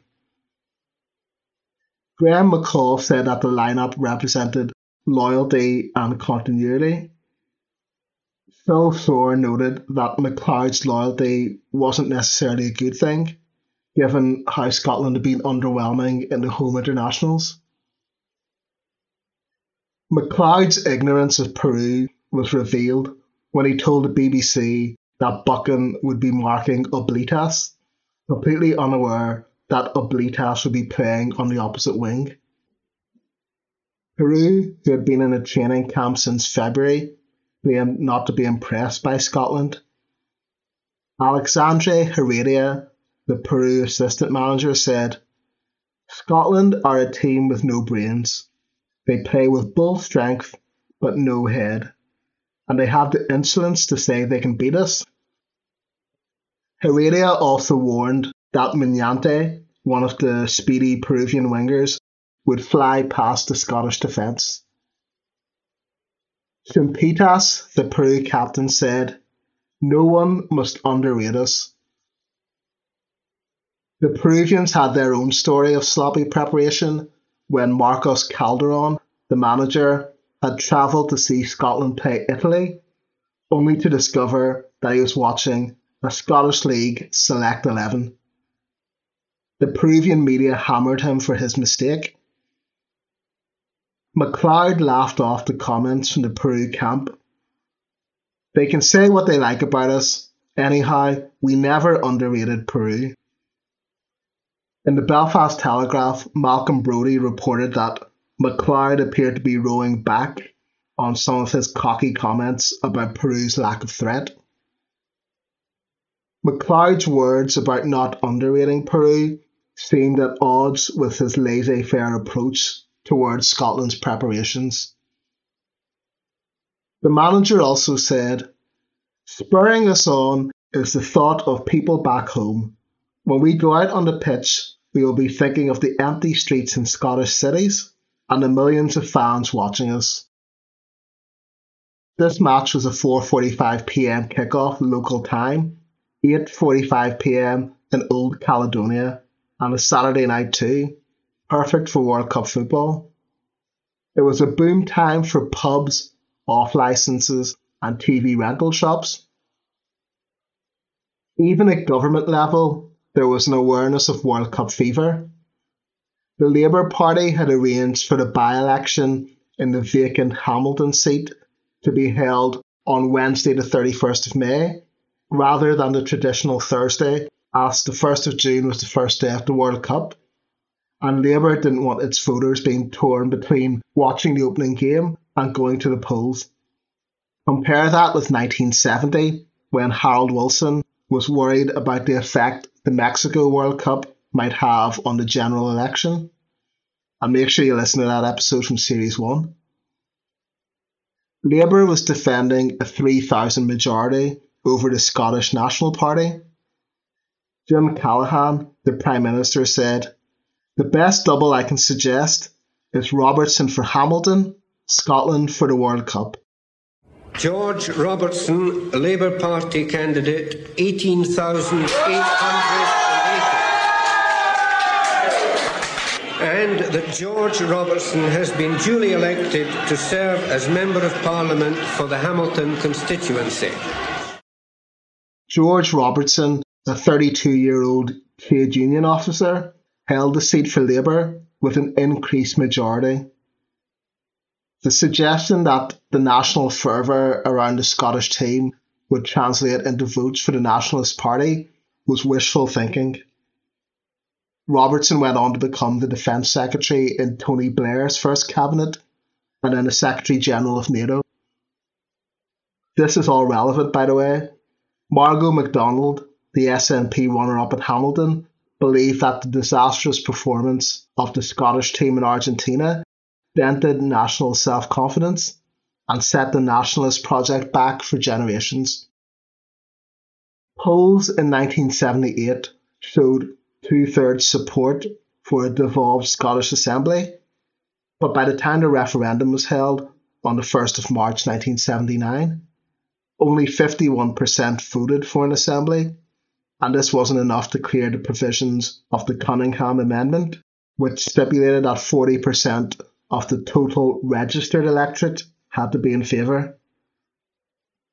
James Greer, if you're listening, we should do a paper called "We'll Really Shake 'Em Up, Ally MacLeod and the Rise and Fall of Scottish Nationalism in the 1970s.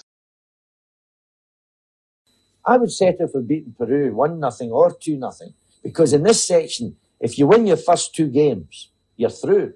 And that's what we aim to try and do, is to get it over, get the strain off us and go out, and we could possibly play the Holland game as a practice game. Scotland started well against Peru. MacLeod would later say that in the first 15 minutes, it looked like we would win in a canter. Dalglish could play hard, but on for number 6, Rioch, and his favourite left foot. There's Gordon, and it's 1-0. The Scottish midfield really have said about this game from the start to control it. It's worked, and these players coming through to the midfield now as Hartford pushing it on. Bruce Rioch on that favourite left foot. The goalkeeper couldn't hold it. There was real power in the shot. Karoga couldn't get back, and Jordan cool enough and good enough to take full advantage. So after 15 minutes exactly, Scotland 1, Peru 0. A nice piece of interplay between Hartford, Johnston and Dalglish led to a shot for Rioch. Quiroga, the Peruvian goalkeeper, could only parry the ball out, and Jordan followed it in to give Scotland the lead. Jordan's opener should have been the catalyst for Scotland's domination, but this didn't happen. Peru took control, with Kubias showing his talent, and no Scot could get near him. McLeod's belief that the Peruvian superstar was past his best was clearly wrong. Scotland were suddenly hanging on, and Peru passed through them almost at will. Oblitas and Muñante, the wingers, were having a field day. David Miller described them as leaves on the wings of a gale. The almost inevitable equaliser arrived just before half-time. Yes, to number 6, Velasquez. Whistle's gone, now play waved on. On Scotland in a tangle, and it's 1 each.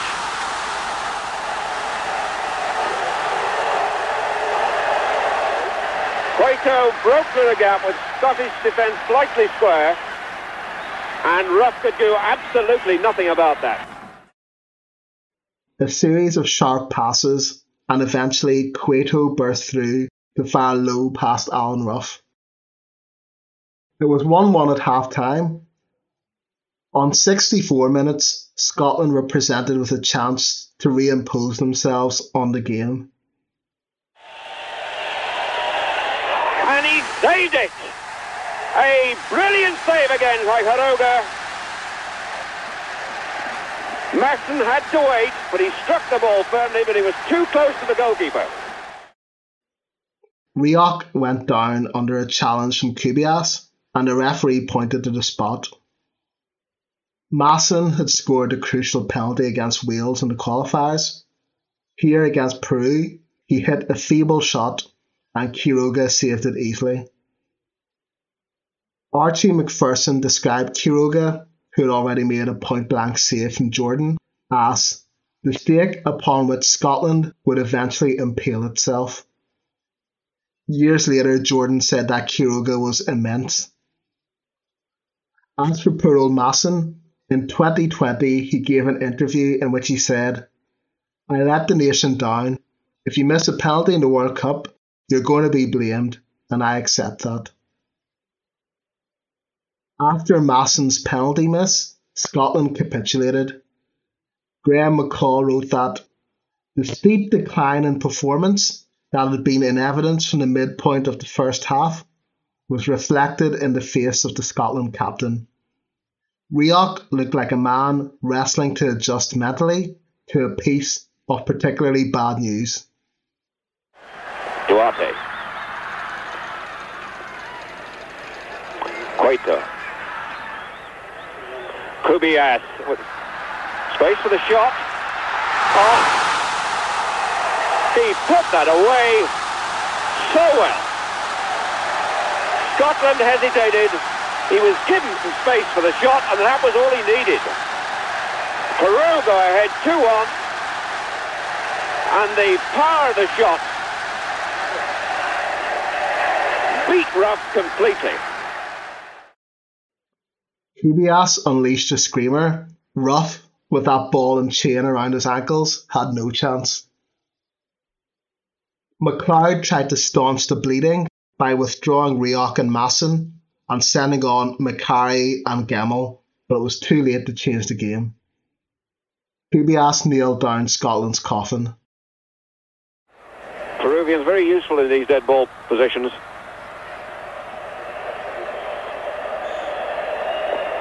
Muñante dummying. The ball slipped through, and it's a goal.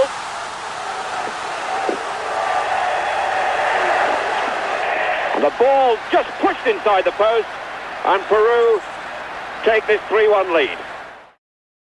I think this is the finest free kick ever scored in the World Cup. Most free kicks are hit with the front of the foot or the instep, but instead Kubias almost jabbed the ball with the outside of his right foot and somehow generated enough power to get it off the ground and swerve it into the top corner. Fantastic, like what a player. Final score, Peru 3, Scotland 1. Ali McLeod's vainglorious boasts had crashed at the first hurdle. Before the tournament, McLeod had said that most managers were fretting over who to pick, but he was fretting over who to leave out. Now in defeat, he passed the buck to his supposedly brilliant players. The manager said they got casual when all they had to do was keep finding Jordan. I don't know what came over them. If you have a team and 8 of them don't play, then you're bang in trouble. Ronnie McDevitt described McLeod's post-match interview with ITV as edgy and nervous. The post-match press made grisly reading for Ali. Hugh McIlvenney wrote, "The party is surely over, and the Scots are left with little but dirty glasses and the stale smell of spent euphoria. They had every break that any contender for the World Cup would desire, but none of this was enough against the superior fluency, ambitious directness, and powerful shooting of Peru." The Daily Mirror said, "Scotland never looked dangerous. They failed in every position." Hugh Taylor for the Evening Times wrote that the manager blames the players. The players feel there wasn't enough background information on Peru. It's fighting and feuding time. Ali McLeod did not know enough about Peru. The brutal truth is that Scotland's players still lack the basic skills. Now only a miracle can see us qualify. Scotland are not in the same class as the top 10 in the competition. Jim Reynolds of the Glasgow Herald wrote, "A nightmare of sheer inefficiency, a third-rate performance which must rank as one of the worst ever by a side in the dark blue of Scotland." McLeod talked about treating the next 2 games as Bannockburn, but that was a sort of empty bravado that had contributed to Scotland's downfall. So far so bad, but Scotland's problems were only just beginning. Here's Willie Johnston. Took these 2 pills, reactive on. I took them and I didn't even think about it. Didn't even think about a dope test, anything. After the game, we played terrible. We got beat. Myself and Kenny Dalglish in for a dope test. And I always remember into the jar, into the bottle, and mine was a terrible colour.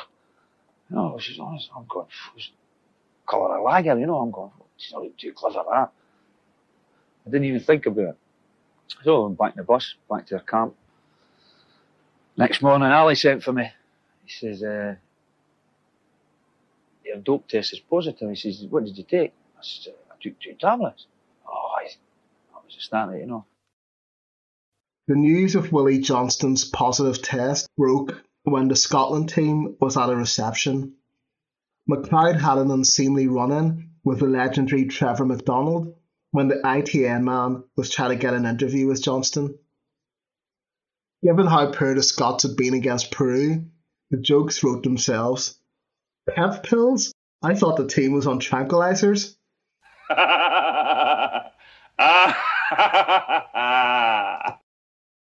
Johnston claimed that the hay fever pills had been approved by Roger Rimmer, the doctor at West Bromwich Albion. Rimmer would come out and say he never gave Johnston any pills to take to the World Cup. The pills contained a stimulant that was on FIFA's banned list. Johnston would also deny that the players had been warned about drugs. He also said that he never saw the banned list. You can call that the Sharapova defence. Archie McPherson said that Johnston, by not declaring before the test that he was on pills, had been guilty of deception, whether intentional or not. Other players had the same pills in their possession. Most of the players were sympathetic towards Johnston because they had regarded the drugs as okay, as they were commonly used in the English League. This caused Professor Arnold Beckett to ask rhetorically, why is it that a doctor for an English League team can prescribe a drug which is banned by FIFA? How can a player understand that there are dual standards? Is it the man who is guilty or the system? The Johnston affair added to the sense that Scotland were an incompetent, half-baked rabble. In light of Johnston's claims that pep pill use was common amongst British footballers, the PFA called for an inquiry. As if this wasn't enough, things took a bizarre twist when Don Masson admitted to taking a stimulant before retracting this admission. He said that he'd only confessed to take the heat off Johnston.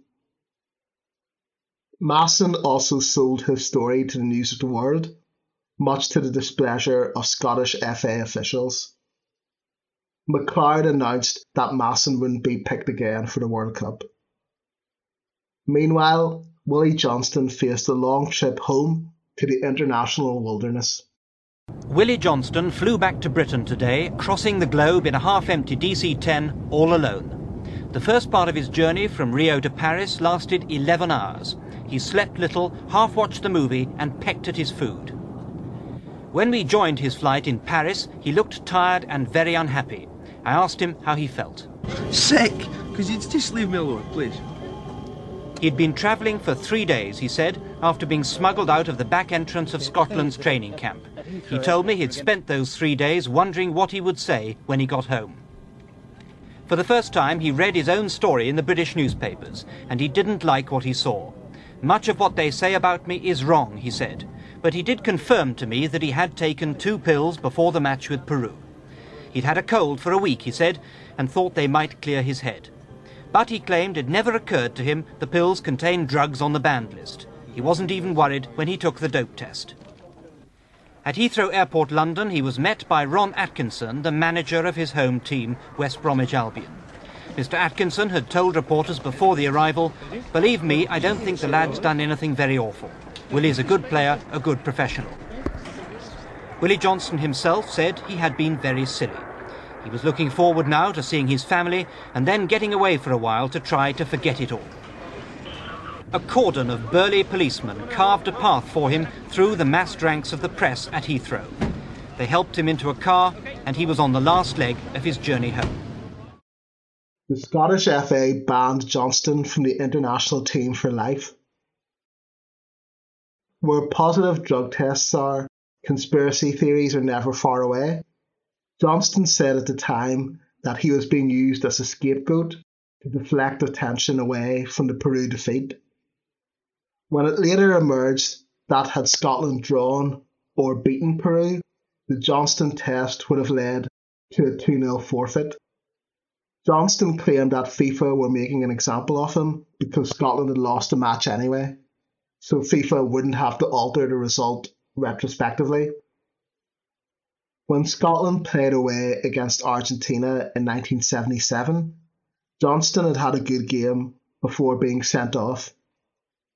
Johnston claimed that Leopoldo Luque, the Argentina striker, had warned him not to come back for the World Cup. This is how Johnston interpreted that. He was suggesting I was going to be a marked man. When my name was selected for the doping test, I think that was what Luque had been talking about. The idea that the authorities were out to get Willie Johnston sounds extremely far-fetched in my opinion. The bottom line is, it was his responsibility to know what was on FIFA's ban list, and his responsibility to know what he was putting in his body.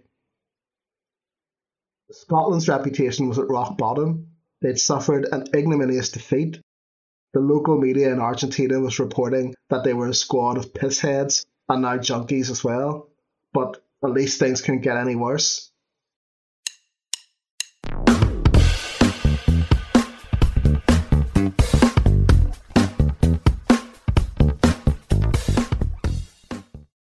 Netherlands versus Iran. If you remember from last month's episode, injuries and political intrigue had taken out Iran's first choice forward line.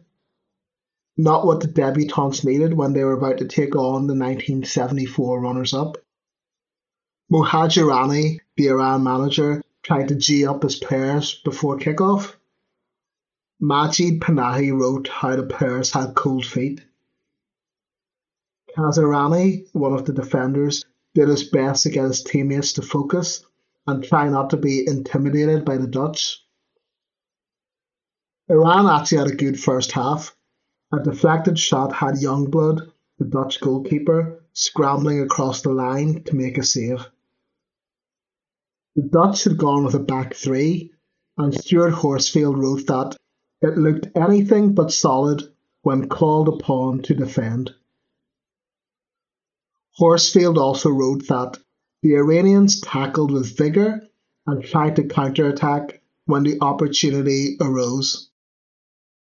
Most of the match reports mention Iran's hard tackling. It was this tackling that was their downfall. Shortly before half-time, Abdullahi's lunge brought Rene van der Kerkhoff crashing to the ground in the penalty area. Van der Kerkhoff picked up the wrist injury that would lead to him wearing a protective cast, the cast that would become the cause célèbre just before the final. Rob Rensenbrink calmly rolled a penalty kick to Hijazi's right. Just after the hour mark, Rensenbrink soared to head in the second Dutch goal, and that pretty much killed the game. A wonderful solo run from Johnny Rep was ended by another Iranian foul in the box. This time Rensenbrink went high to the keeper's left with the penalty to complete his hat-trick. A 3-0 victory for the Dutch. They had done what you're supposed to do when you face the group minnows. Scotland take note. A sense of fashion now from One with the Clothes Show. The Dutch kits were made by Adidas. However, the Van der Kerkhoff twins and Nanninga had sponsorship deals with Puma. These three guys followed Cruyff's example from 1974 by wearing shirts which had only 2 stripes rather than the Adidas 3.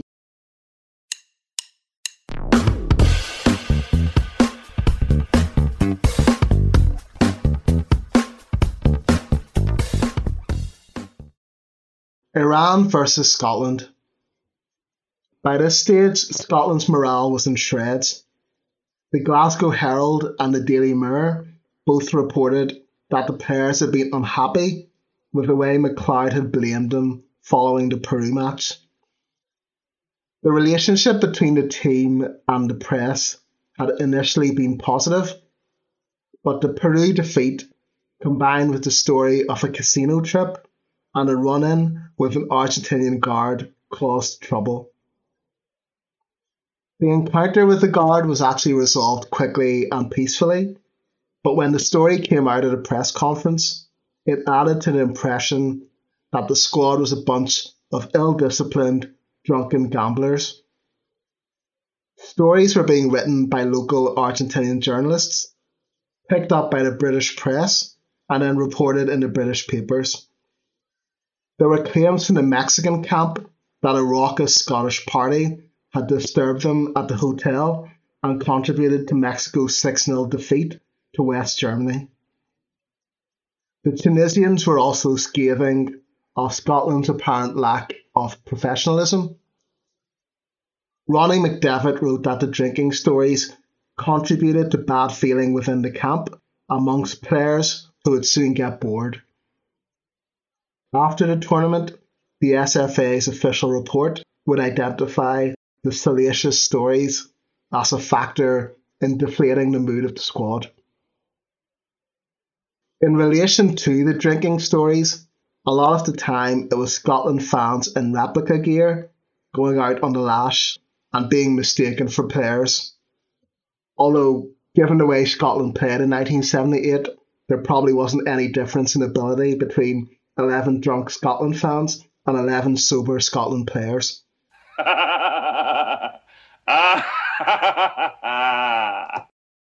There's a hilarious vignette that tells you all you need to know about the amateur hour at the Scotland camp.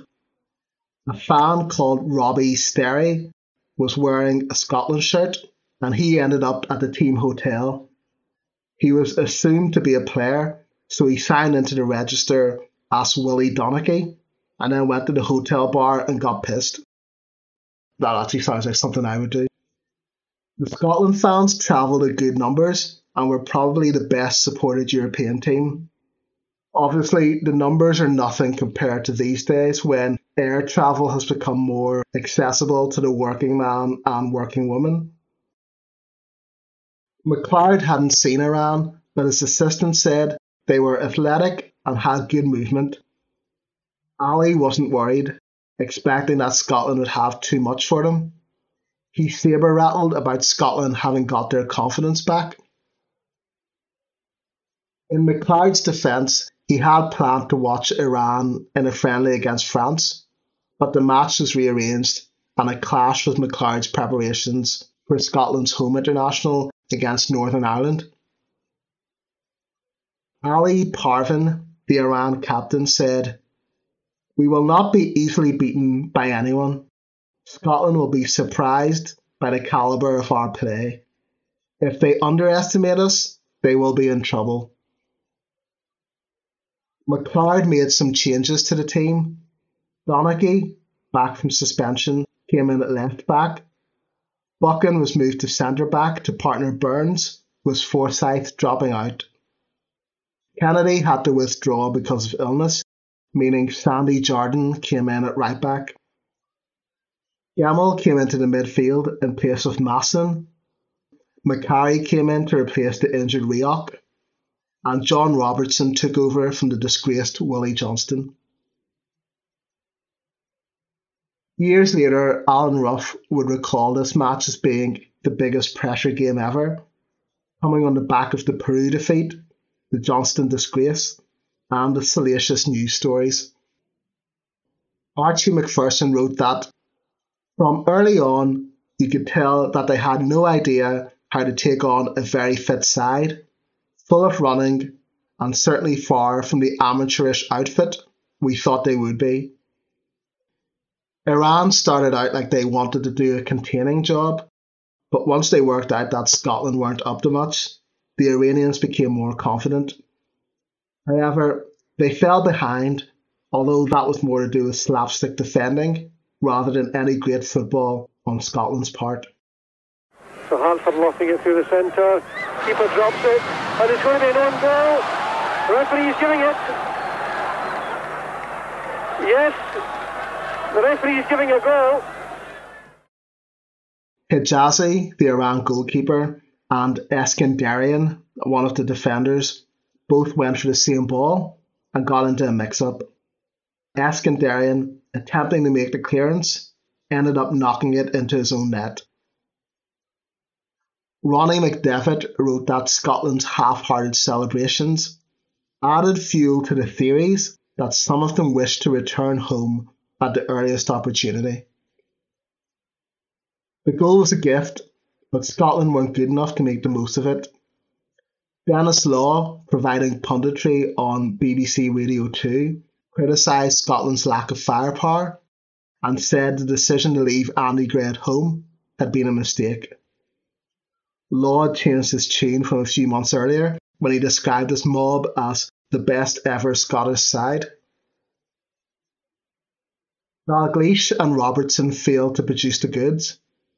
Buchan went off with a head injury after being kicked by Donaghy, which just about sums it up. Iran equalised on the hour mark. Parvin flicking it through, space on the right again, 1, 2, 3 men racing into the centre there. Burns at full stretch. Scotland trying not to challenge, the ball floated across goal. Still not cleared. Gemmell challenging, driven in and it's a goal. Iran are level, and that is disaster for Scotland. Scotland were exposed on their own right-hand side, a theme of this World Cup. Danafard forced his way past Gemmell before shooting low past Alan Rough, who had left a massive gap at the near post. Graham McCaw wrote of the unforgettable image of a bedraggled, befuddled McLeod on the bench during that second half, looking close to tears before burying his head in his hands as the match unravelled before his eyes. Asa Hartford would describe the game as the worst any of us had played in. The match finished 1-1, the nadir of Scottish international football, and there's a long list of them to choose from, by the way. Jim Reynolds wrote that Ali McLeod's tattered tartan army died of shame. The Scotland fans were furious and vented their feelings as the players left the pitch and then as the team bus was leaving the stadium. Hugh McIlvenney wrote that men who had travelled thousands of miles turned against their own reason for coming and shouted obscenities at it. Before the match, some fans had already been questioning the perks that the players were in line for, and after it they chanted, "You're only in it for the money." There were also shouts of, "Go home, you bums, you're a disgrace to Scotland." Don Masson's comments about the boring trip and the crap accommodation cut no ice with the ordinary working class Scottish fans who had given up jobs and spent their savings to get all the way to Argentina. The working man and woman, let's not be sexist about this, doesn't have time to listen to the out-of-touch gripes about how hard it is to be a professional footballer. Back in Old Caledonia, Danny O'Donnell, a Scotland fan, bought a wreath and left it on the steps of the Scottish FA headquarters. The SFA HQ would also have its windows smashed. A Scotland fan put a sign up in his restaurant window which read, "Ali McLeod has never been here." The headlines made grim reading for McLeod. Scotland's shame, blackest day, Ali's night of shame, we need a miracle, worse than 1954, dead end Ali. I also hope there was a headline somewhere saying Persian mugs. McLeod said, "I feel terrible for the people at home. The players are shattered, and so am I. I take personal blame. The players did not play as they can because they were under terrible pressure." That's all very well, Alistair, but the World Cup is a pressure situation for all nations, and the only reason the pressure on Scotland was terrible was because they had made such a mess of the first game. It was obvious that McLeod had underestimated the challenges that Scotland would face. Ronnie McDevitt wrote that the manager was ridiculed as a Pied Piper cartoon-type character who had misled a gullible nation into unrealistic territory. McLeod was in the firing line from SFA officials over his pre-tournament planning. Players were openly talking about not wanting to bother with the last game, and some Scotland fans travelled to the team's camp to shout insults at the players. There was a story, which I believe is apocryphal, that during a press conference, McLeod patted a stray dog and said the pooch was his only friend. Inevitably, the dog bit him. The dog had to have an injection in case it caught rabies from McLeod.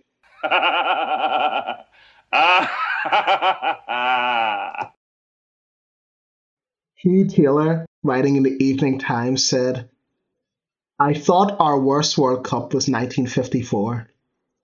This was even more dreadful because we were kidded into thinking we had a good side. There must be a thorough investigation into what went wrong, into what has made us once again the laughingstock of the world. Good God, if we can't beat Iran, where are we?" Archie Gemmill said that the players should take the blame.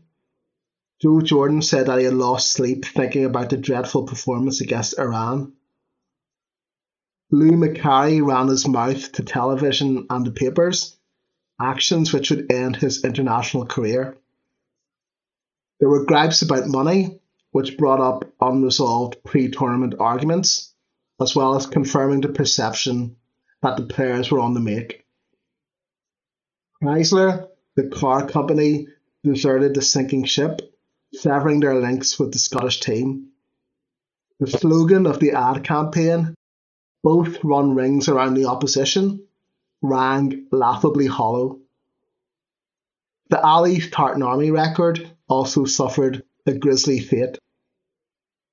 The funny thing about that record was, sold all these copies, and the day after I ran through with us one each, a guy in Dundee was selling it for a penny and giving you a hammer to break it with. I've just realised we haven't checked in on Graham Souness yet. Mr. Souness, your verdict on Scotland's performance against Iran? Totally unacceptable. Insipid. They've been so weak and pussy-footed. McLeod may have become a hapless, comical figure, but his Iranian counterpart had problems too. Mohajirani had promised the Shah that he would give up smoking after demands from Iran's anti-smoking lobby. However, under the pressure of the match, he had lit up. This led to the Iran boss being labelled a disgrace back home and being reprimanded via a telephone call from Tehran.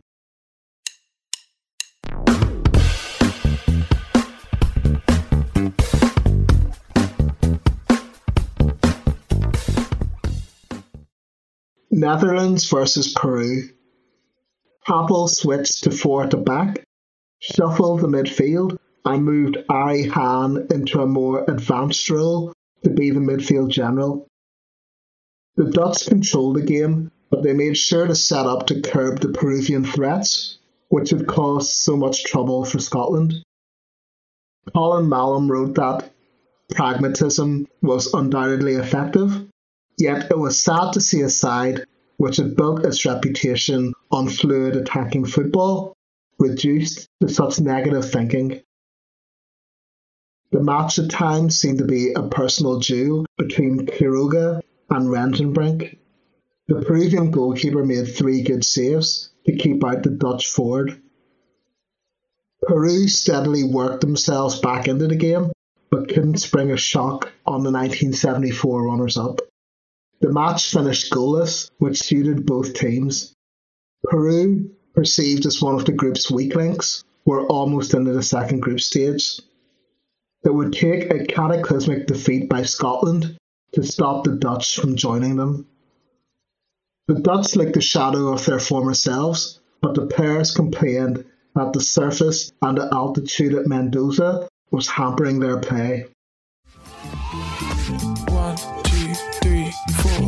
1, 2, 1, 2, 3, 3, 4, 4, 4. 1, 2, 2, 3, 4, 4. A bit of shirt number nerdery now. Youngblood, the Dutch goalkeeper, was wearing the number 8 shirt. What happened was that the 1974 squad members were allowed to retain their shirt numbers for 1978.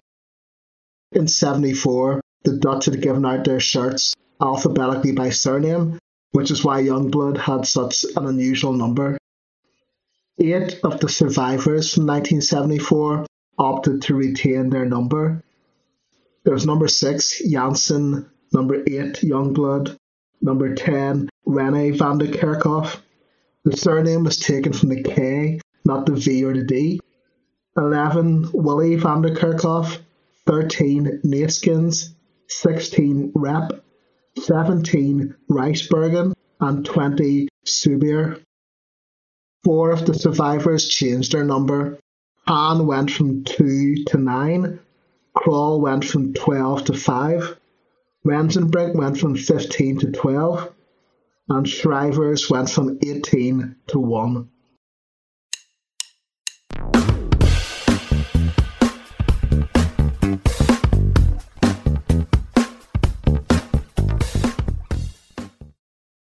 Netherlands versus Scotland.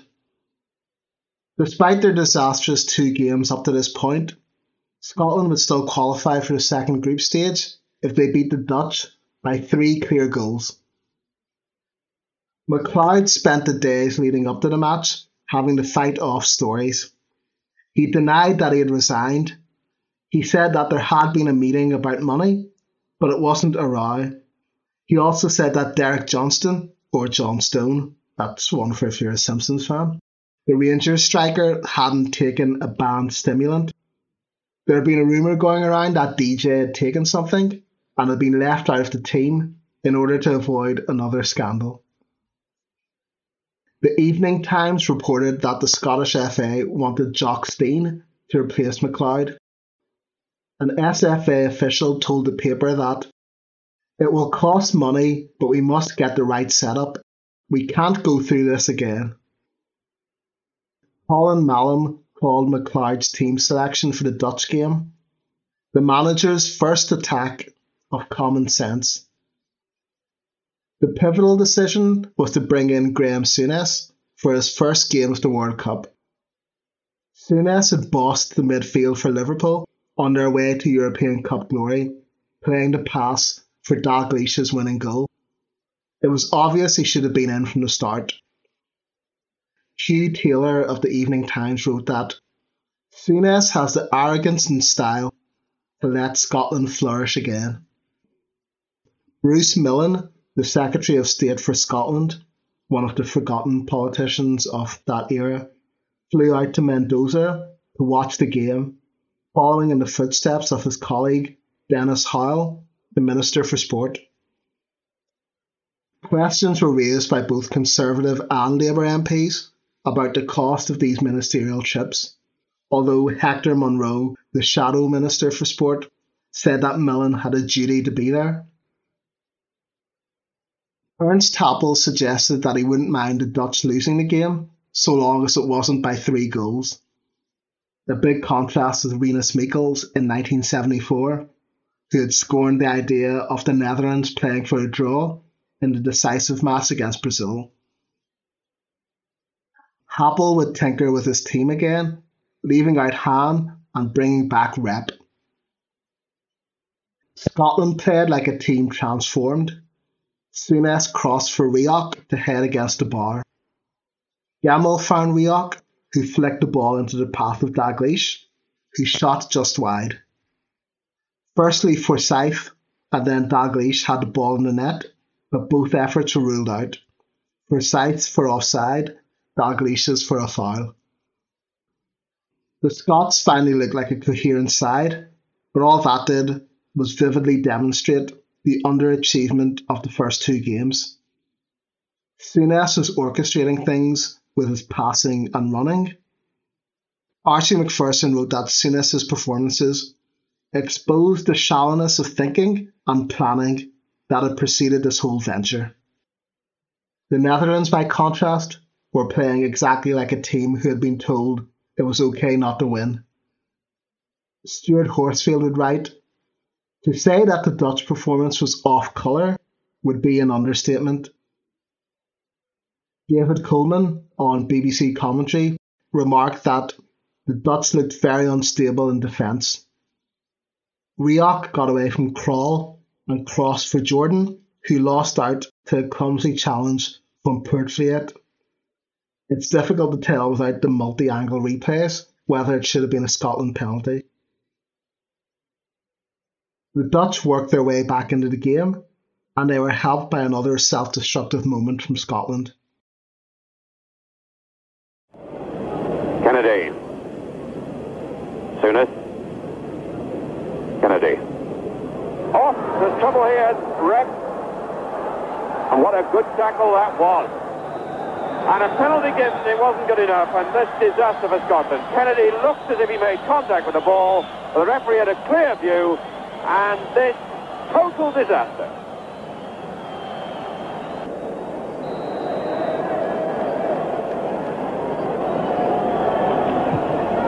Wandale, Rough gets right, but couldn't get there. And that, we believe, may well be the 1,000th goal scored in the World Cup. Rensenbrook, right in the corner, Rough nearly got there.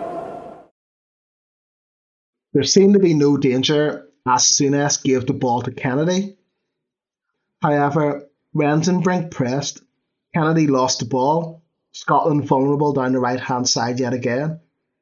Rep collected the ball, rushed into the penalty area, and was brought down by Kennedy. Rensenbrink took the penalty and scored low to Alan Rough's right. The mountain had got even higher for Scotland, but they managed to find their way back into the match just before half-time.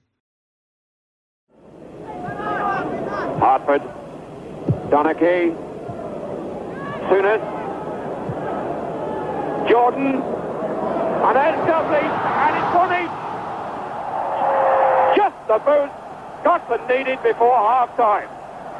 They didn't deserve to be behind. Dalglish, who's looked sharper in this match than he has through the World Cup series, right on the spot to dug it home. Brilliant jump by Jordan. It was always his. And Dalglish made no mistake. Souness sent a left-footed cross towards the far post. Jordan, finally dominating in the air, towered over his man, knocked the ball down for Dalglish, who hammered it past Youngblood. Before the match, Happel had named Dalglish as one player who hadn't replicated his club performances at the World Cup. Now Dalglish showed a sort of form that Liverpool fans were used to. Colin Malcolm said it was no coincidence that Dalglish was playing his best football with Souness, his Liverpool colleague, in the side. Barely a minute into the second half, Scotland's fortunes continued to improve. Dalglish. Oh, not that. A penalty given. Souness went through. The ball knocked down to him. Souness went through, and the referee, very close, gave the penalty. But that was clearly a penalty. I think most people would agree. Souness went at the defence, was turned over, and now Gemmell's got a chance to put Scotland 2-1 in front. It is.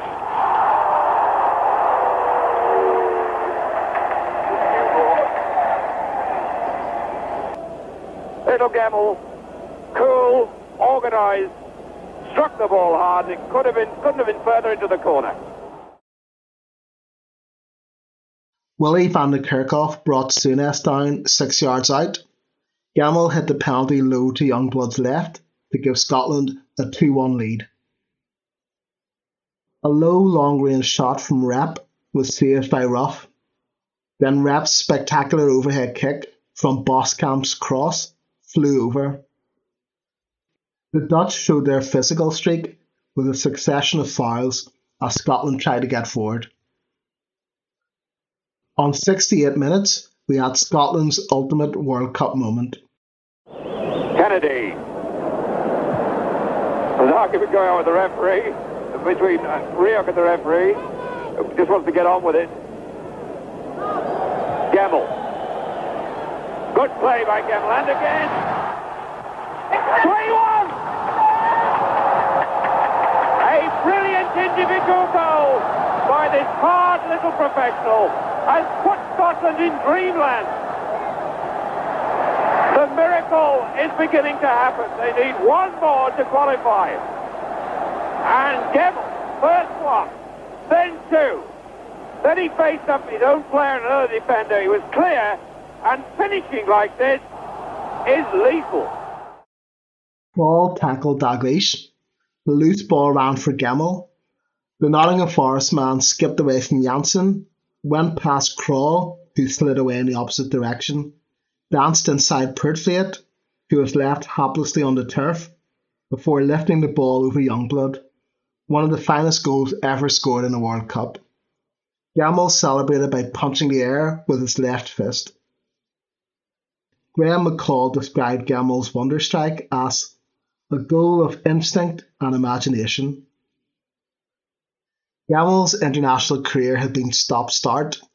He'd made his debut in 1971, but at one stage he went over 3 years without a cap, from May 1972 to October 1975. Now he'd scored the most remarkable Scotland goal ever. Incredibly, Scotland were 1 goal away from the decisive 3-goal margin. The farce almost returned straight from the restart. Boskamp's free kick went all the way to the back post. Kennedy, under no pressure, headed the ball towards his own goal, but it wriggled just wide. Scotland's high ended just 3 minutes after Gemmell's goal. Krall.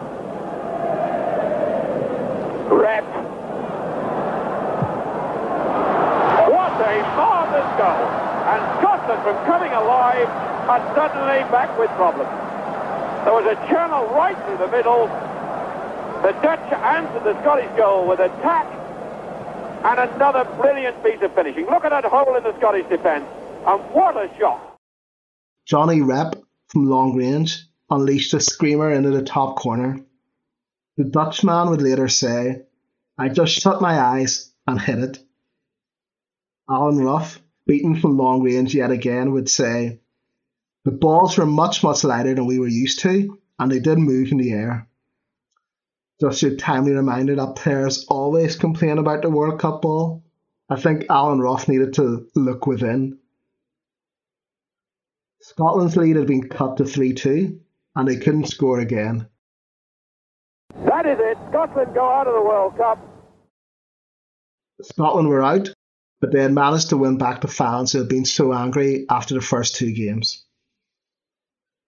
David Lacey wrote that it was a marvellous funeral, a bitter climax, but a gallant epilogue.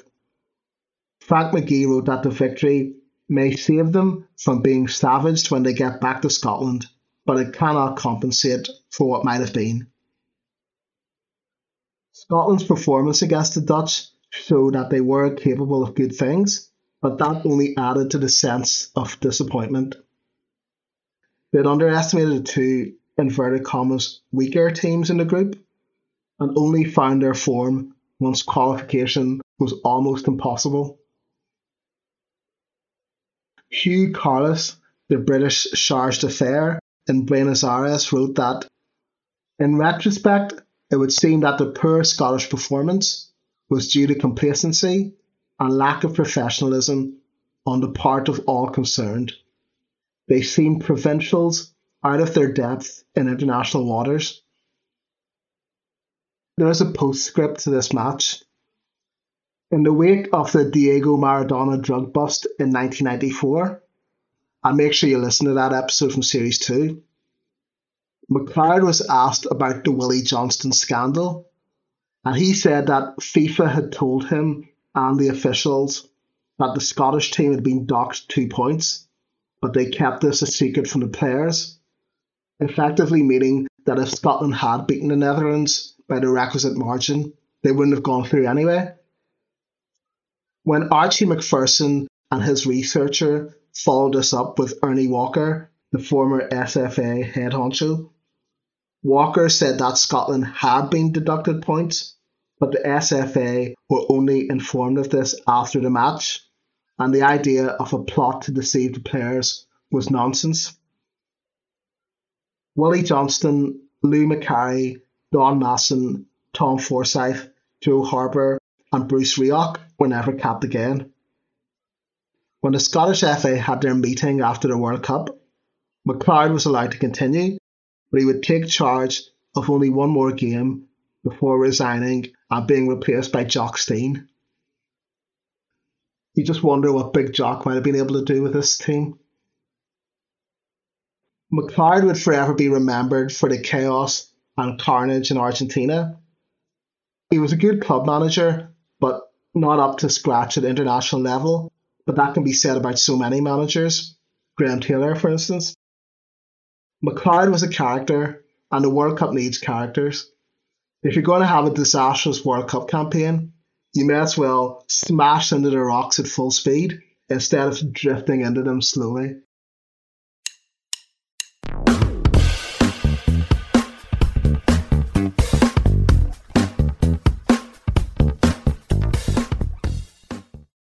Peru versus Iran.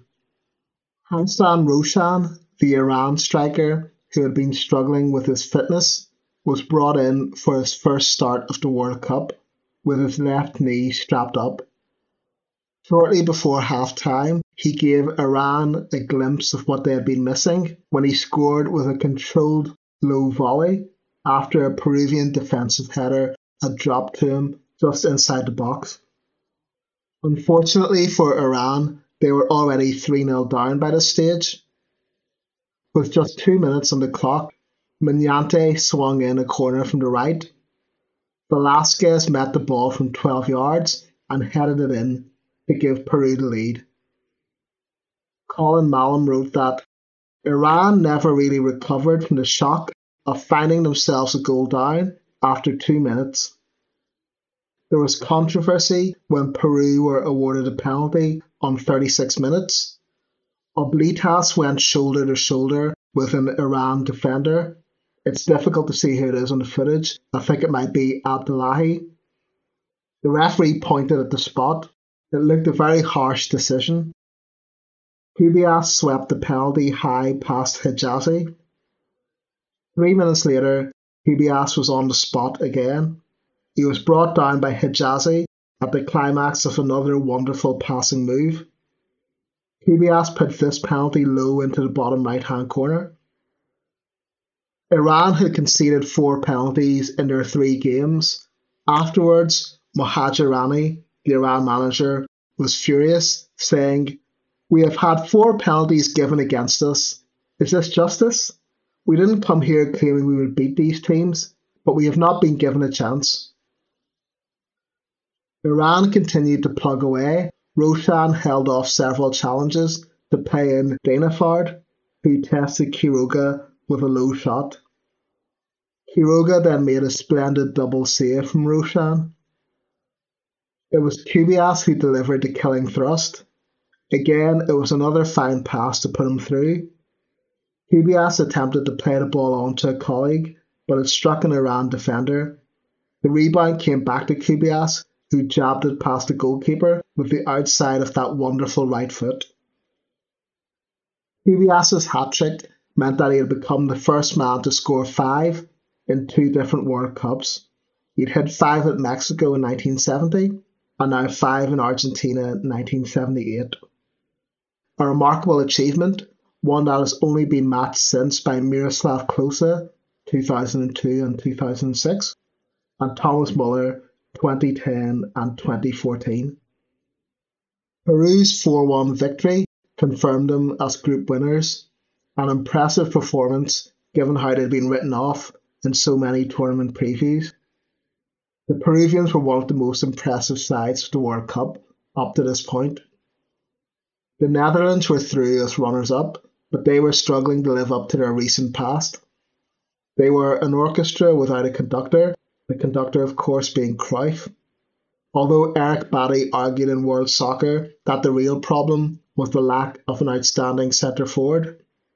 Scotland went out, their campaign would go down in infamy. Iran finished bottom of the group, and if you read Majid Panahi's article, The Dark Side of Iran's National Football Team at the 1978 World Cup, he writes of how 1978 was the end of an era. Who knows what Iran might have achieved if they had a fully fit forward line and weren't playing against the backdrop of a deteriorating and destabilising political situation.